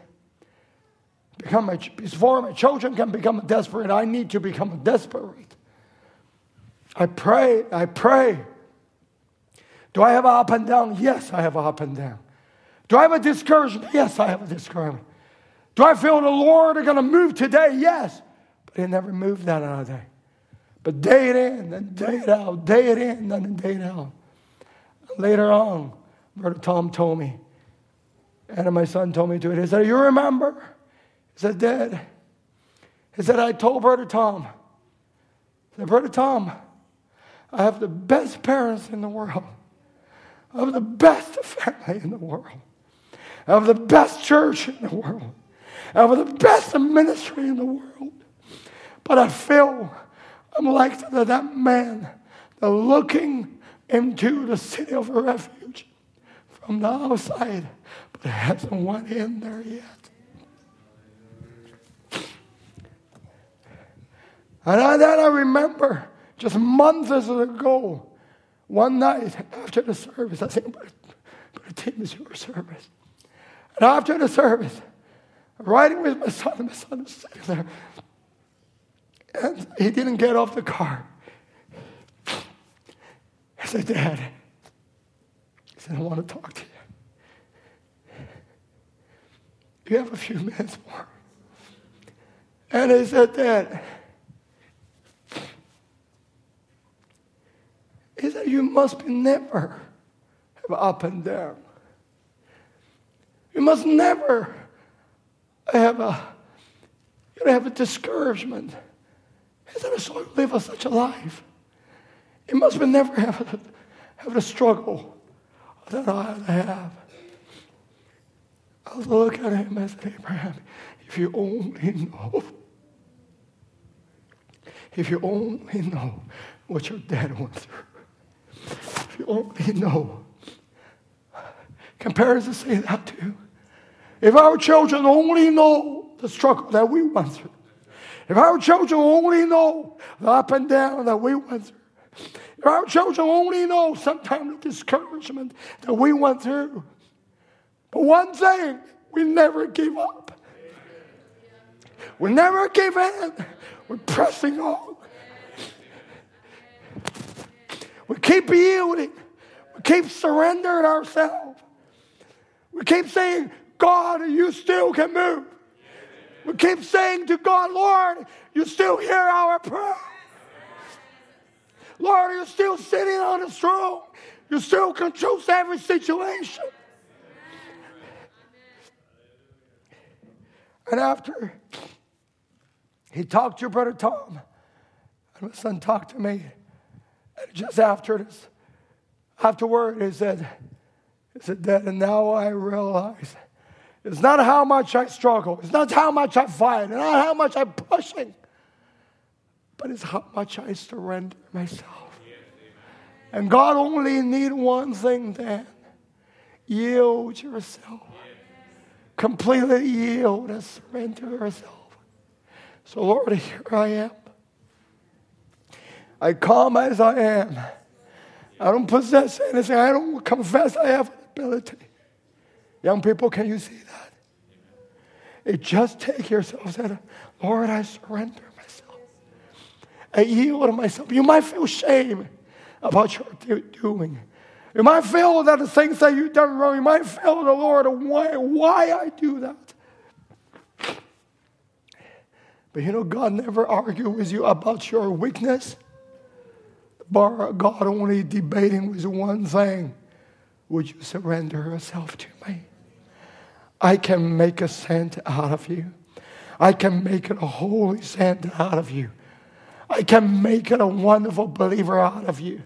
You just yield yourself to me. I will shape you. I will mold you. I will make you all to be. I will make you sit on the throne.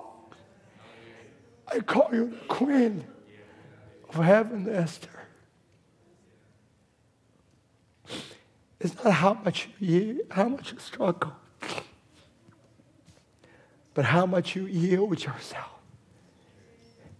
What is overcome? Everything under the shed blood. When you surrender yourself, when you yield your whole being to Him. And then I remembered a little paper that I wrote 2 years ago. Yet for a vision is for appointed time. But at the end, He shall speak. It will not tarry. It will not lie. It will speak. Though He tarry, waiting for it, He will speak. Parents, you don't need to put in the paper that I do. Unless the Lord is dealing with you, you want to put that in the paper. But you can put that in the heart of your heart.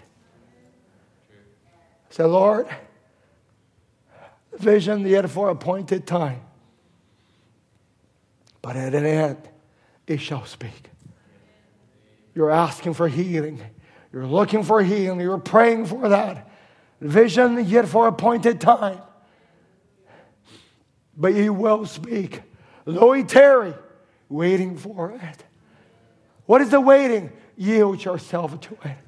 Not for something temporary, but yield yourself to that eternal being. That He will finish that. Shall we stand as the musician comes?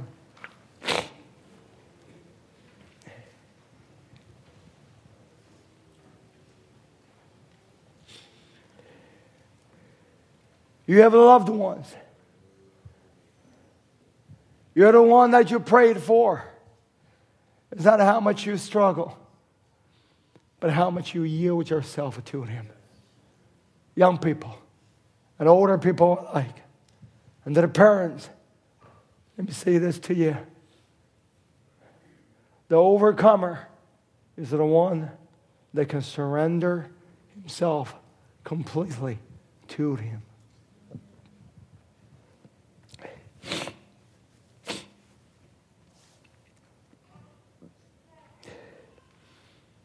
The thing you have to overcome is yourself, your idea, your things, and surrender yourself to Him. He overcomes for you. He knows the way, and we don't.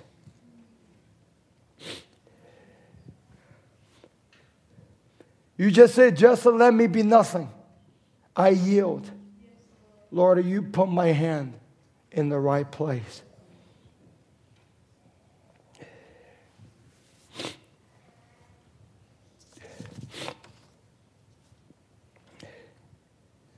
There's no other thing that you can do more than you can surrender yourself to Him.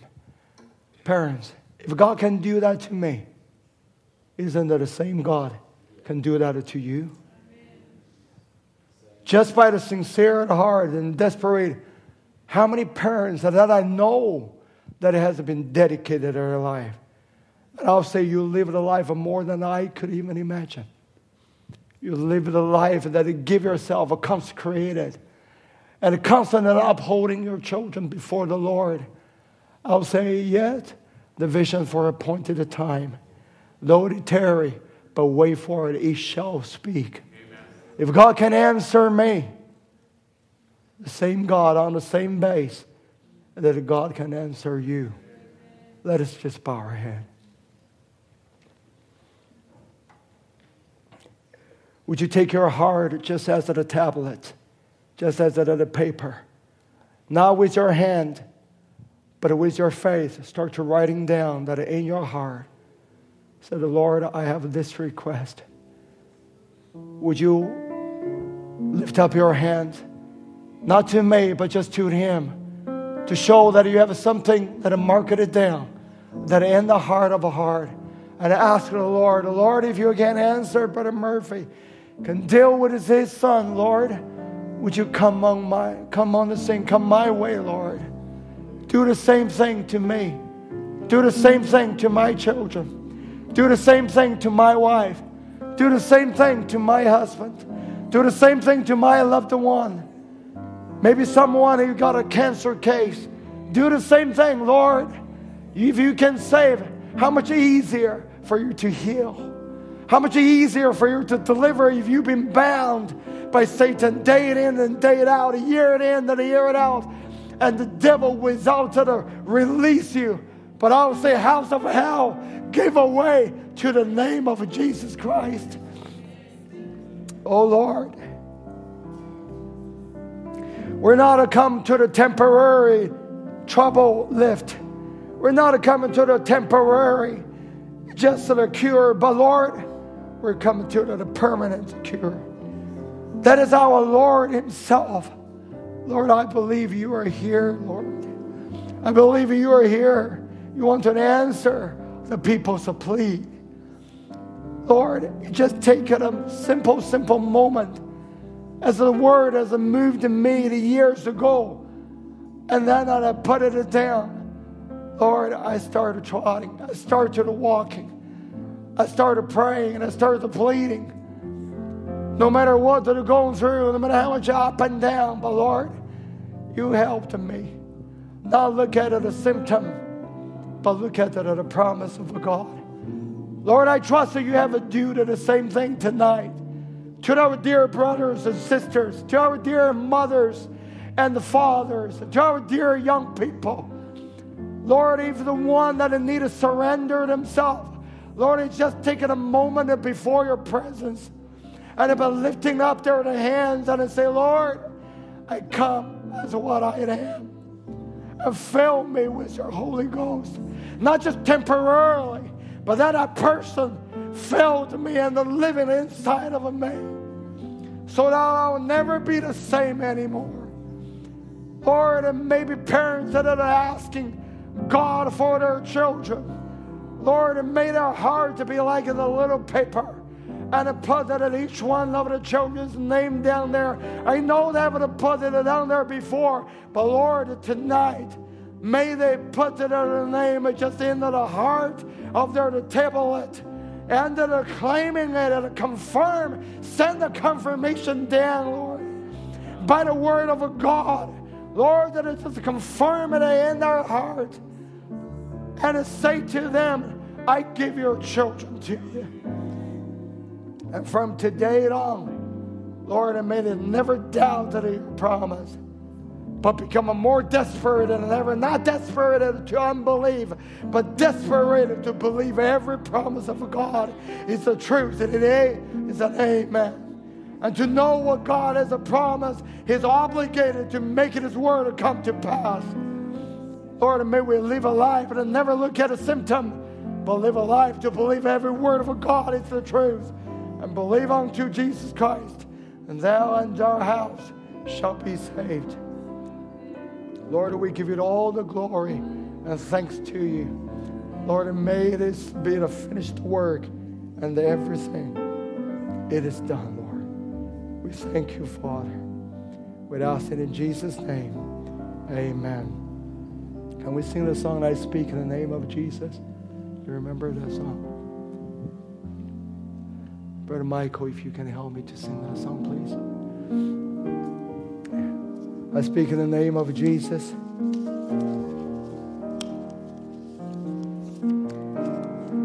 His name is above all name. It's by His name that we're saved. It's by His name that we're healed. It's by His name and our prodigals are coming home. It's by His name, and no matter how dark, they're in the darkest dungeon. But God can still shine a light in the darkest dungeon and wake the prodigal up and said to them, now it's time to come home. We're not just claiming them in the fellowship hall on the Monday night and to the believer, but in the prayer meeting. We're claiming it every day and believing, and it is now. It's not in the future. It's not in tomorrow. It's not in the next year. I marked it down. I said, Lord, I don't want a 1 day delay. I don't want a 1 month delay. I want it now, right now. Yes, sir. Though He tarry, wait for it. And God will never lie. That is a signal together. I speak in the name of Jesus. Michael. I just want to speak the name of Jesus. And over every heart and every mind.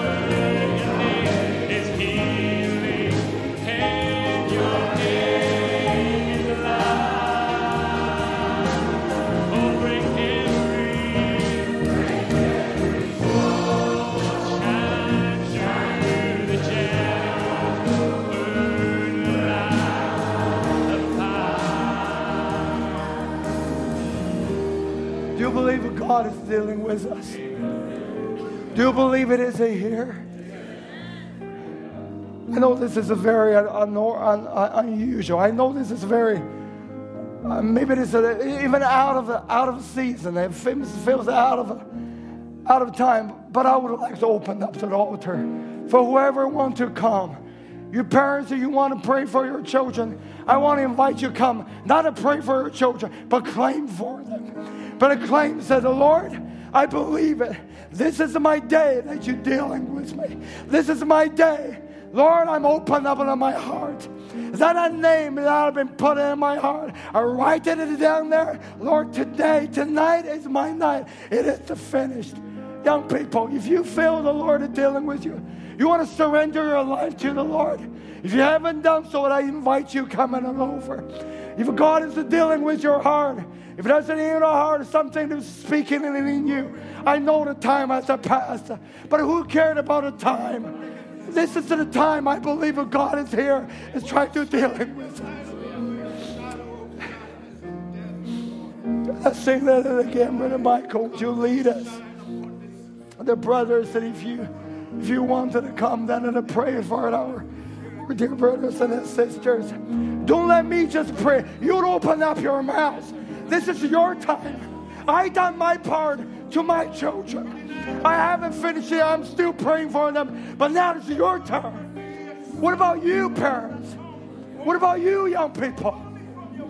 Why? Why? When God is moving, why? I want to ask you. Don't you want to give God a chance? Let Him move it in your heart. I don't know your situation. I don't know who's who. But I do believe that God is dealing with our people. Why don't you give Him a chance? Why is He talking to you? Why is He dealing with your heart? Why don't you just open up your heart?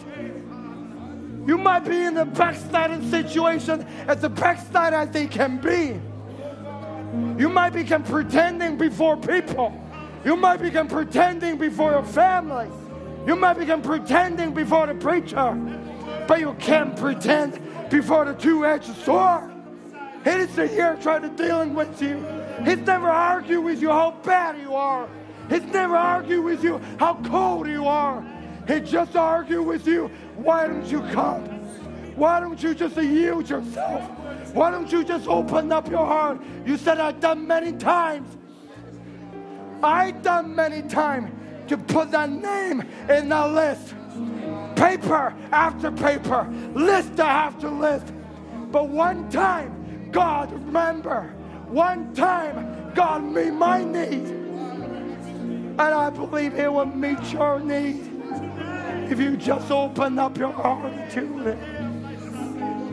Oh, hallelujah. Jesus. Jesus. Oh, God. Would you move, Lord?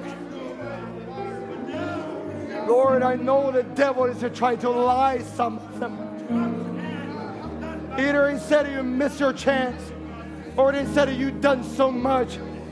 Oh God, I pray, never let them determined to go out of here without giving a determination.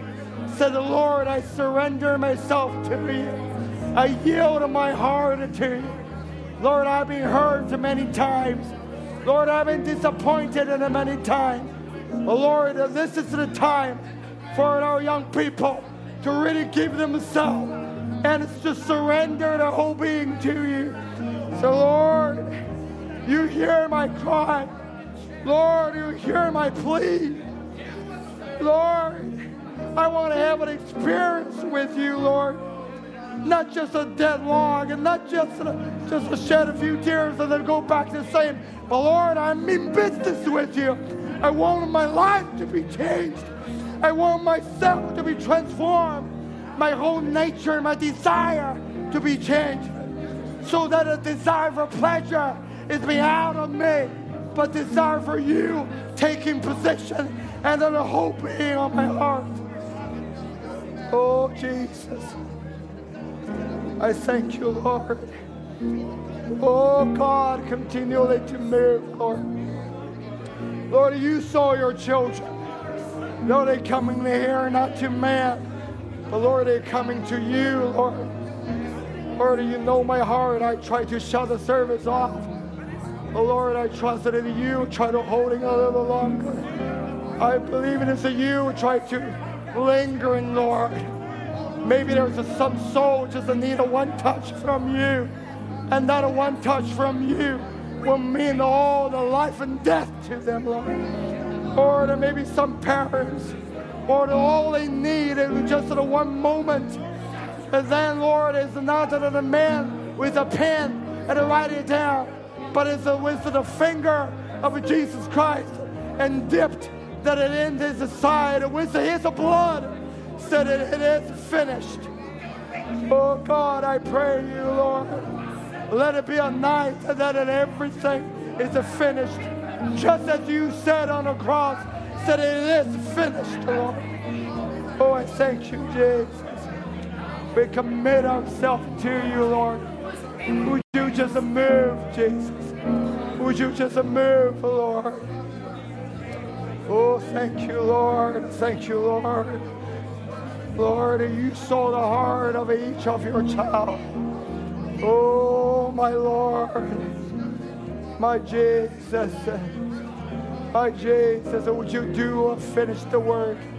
Would you do the work that a man cannot do, but only the Lord Jesus can do, Lord? Thank you, Lord. Thank you, Lord. Oh, thank you, Jesus. Thank you, Jesus. Oh, hallelujah. Hallelujah. Hallelujah, Lord. Oh, God. He speaks the name of Jesus. Oh, the name above all name, Lord. Oh, my Jesus. You move, Lord. You move, Lord. Oh, God, circumcise your children, Lord. Circumcise the heart of your children. Oh, Lord. Would you make yourself real to them, Lord? Hallelujah. Oh, Lord, we surrendered ourselves to you. Oh, I surrender all. I surrender all. I surrender, Lord. We surrendered our whole being to you. Oh, yes. Oh, I surrender all. Yes, Lord. I surrender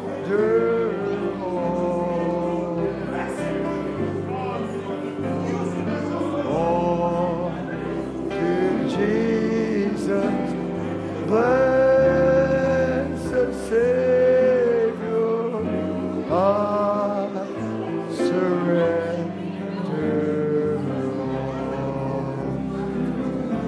all.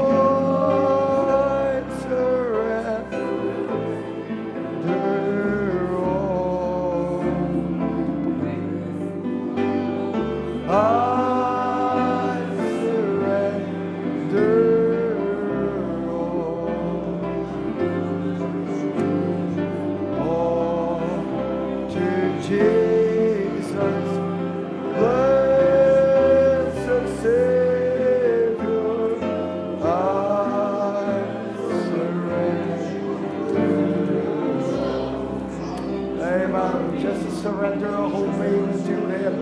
Just continue to pray, just to believe that He is here to move. You just give yourself to Him. Don't care about the time or whatever, whoever people sit beside you. This is your time that you can meet Him, and He's ready to meet you. When God is ready to meet you, He will give whatever that you prayed for. Oh, thank you, Lord. I surrender all. I surrender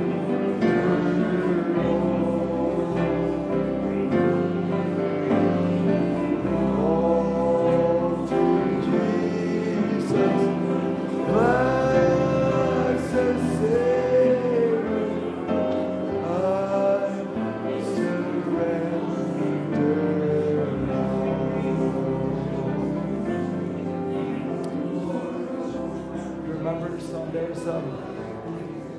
there's a blood that costs the life. There's a blood that costs the life. There's a blood that costs the life. Yeah, just continually yield yourself to Him. And don't take this devil's lie. For God is here. He's here to meet every need. All you need to do, just surrender a whole being to Him. Amen. If you can sing that together.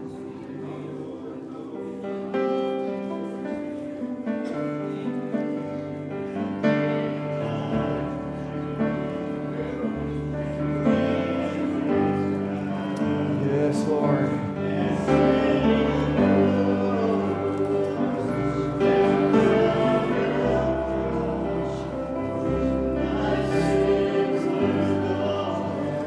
Is Michael here?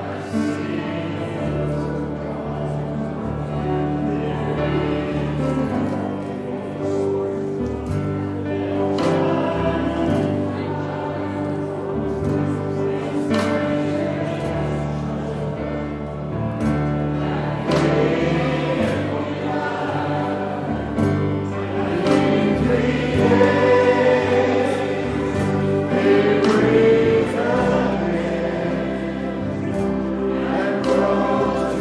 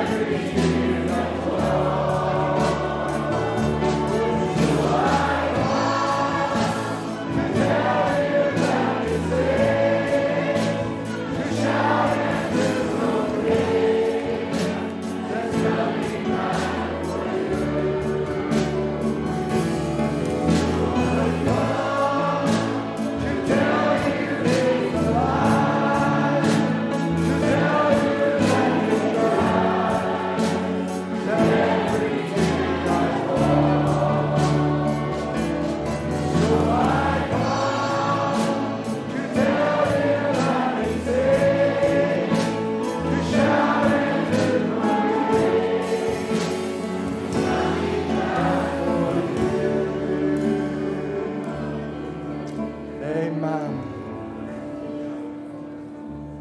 Let me read you one quote here. No matter how good, how bad, whatever, you are in that kingdom by Holy Ghost baptism. That's the only way you overcome, is all that is under the shed blood. If you ever confess it before Him, then everything is under the shed blood. And He'll look at you that are pure as He can be. He's not only forgiven you, but He said you never sinned in the first place. Because He justified. That doesn't mean forgiven. That means He never see you sin. He said you never sinned in the first place.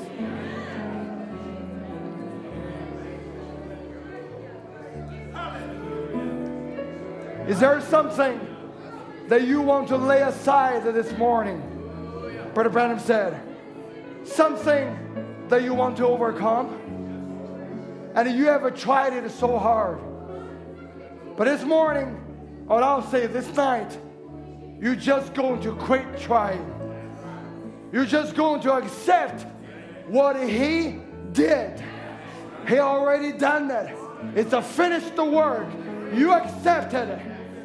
He said, I want you just to raise your hand and say, Lord, I want to overcome a certain thing that's bothering me. Lord Jesus, you see those hands. Now as your servant, I'm reading His prayer. Stand between the living and dead. I condemn everything that's a bother is the people and myself. I ask that in Jesus' name, we can leave you laying here on the altar of God and walk away this morning free as overcomers. If our sisters hasn't had a grace before, may it be granted to her now. Lord, if our brother hasn't had the grace, may it be granted now. And may in humility, mother with her children, instead of being arrogant, she knows she's a preacher to them little children. Her life is an example.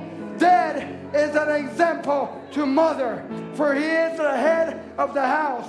The mother has been trying to boss him around. She will never do it no more. It's been using her for a floor mat. It will never be done no more. She's a helmet.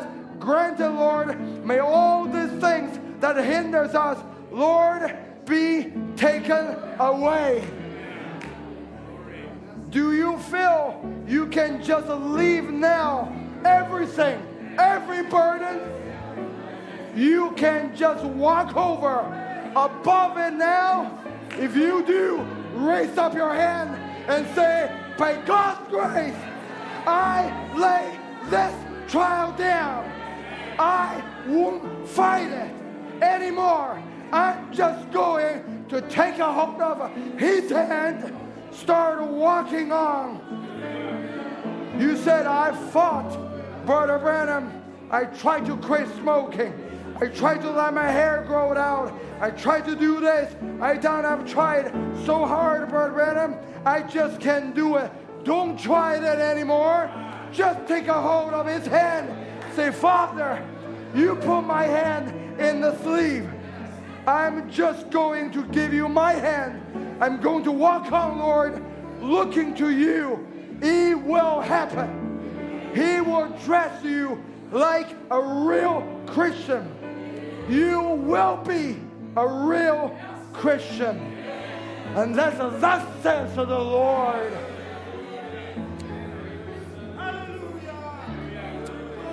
Oh, Heavenly Father, Lord, I have made a declaration. It's not me making it, it's your prophet has to make that a declaration. Lord, if you are a personal God, which we believe that is a personal life in this age, I believe that a personal God is to become a personal to each one person. that are laid in here at an altar and also standing in their pew or sitting in their pew. Lord, every one of them, Lord, that they heard that declaration from the prophet of a God. And now we're taking the word within our heart and to take it as that have finished the word and to go home and know it is finished. What you have promised and you have done and you will do and you will continually to do. Lord, we believe every word of a God is the truth. That's why we're coming here to declare our faith before you. Lord, I just pray that your Holy Spirit and ascending the peace and the joy and the love for you into each person's heart, and go back home and give us thanks and glory to God, and know that what Jesus has promised and he has done and he will continue to do. We thank you, Lord. How marvelous you are, Lord. You're a great God. You're a mighty warrior in the battlefield. You never lost one battle, and not this either. We give you all the thanks and glory. And we send out our children, send your children, and in peace back home. In the name of Jesus Christ, we pray. Amen. Amen. Amen. Amen. Hallelujah. Just give thanks to him. What a wonderful work that our Lord has done. Oh, yes, Lord. We give you all the praise. Lord, what amazing grace that you have shown to us. Oh, yes, Lord. So I come to tell you. So I come to tell you it's alive. To tell you that it's alive. Every year that falls. So I come to tell you that it's there. To shout and to proclaim.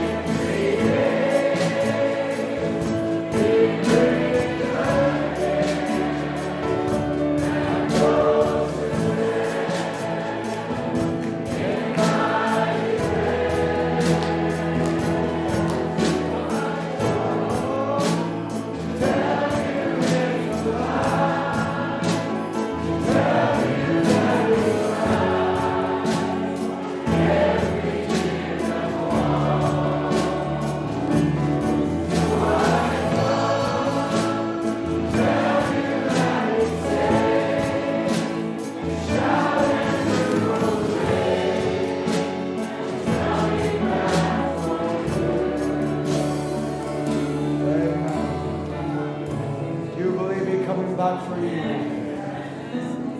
I'm so sorry I keep you so long. I really don't mean it. But I'm sorry for God meet you. If it ever meets you, you give him a thanks and glory. And live like a victorious believer. And don't ever doubt the experience that he give it to you. And know that it's the finished work he has done. And you declare it and you claim it. And it is finished. May the Lord bless you. Just whatever the Lord is dealing with you. If you feel you continue to want to pray, just continue to pray. If you need to leave, just leave it quietly. May the Lord be with every one of you. God bless you. It's coming.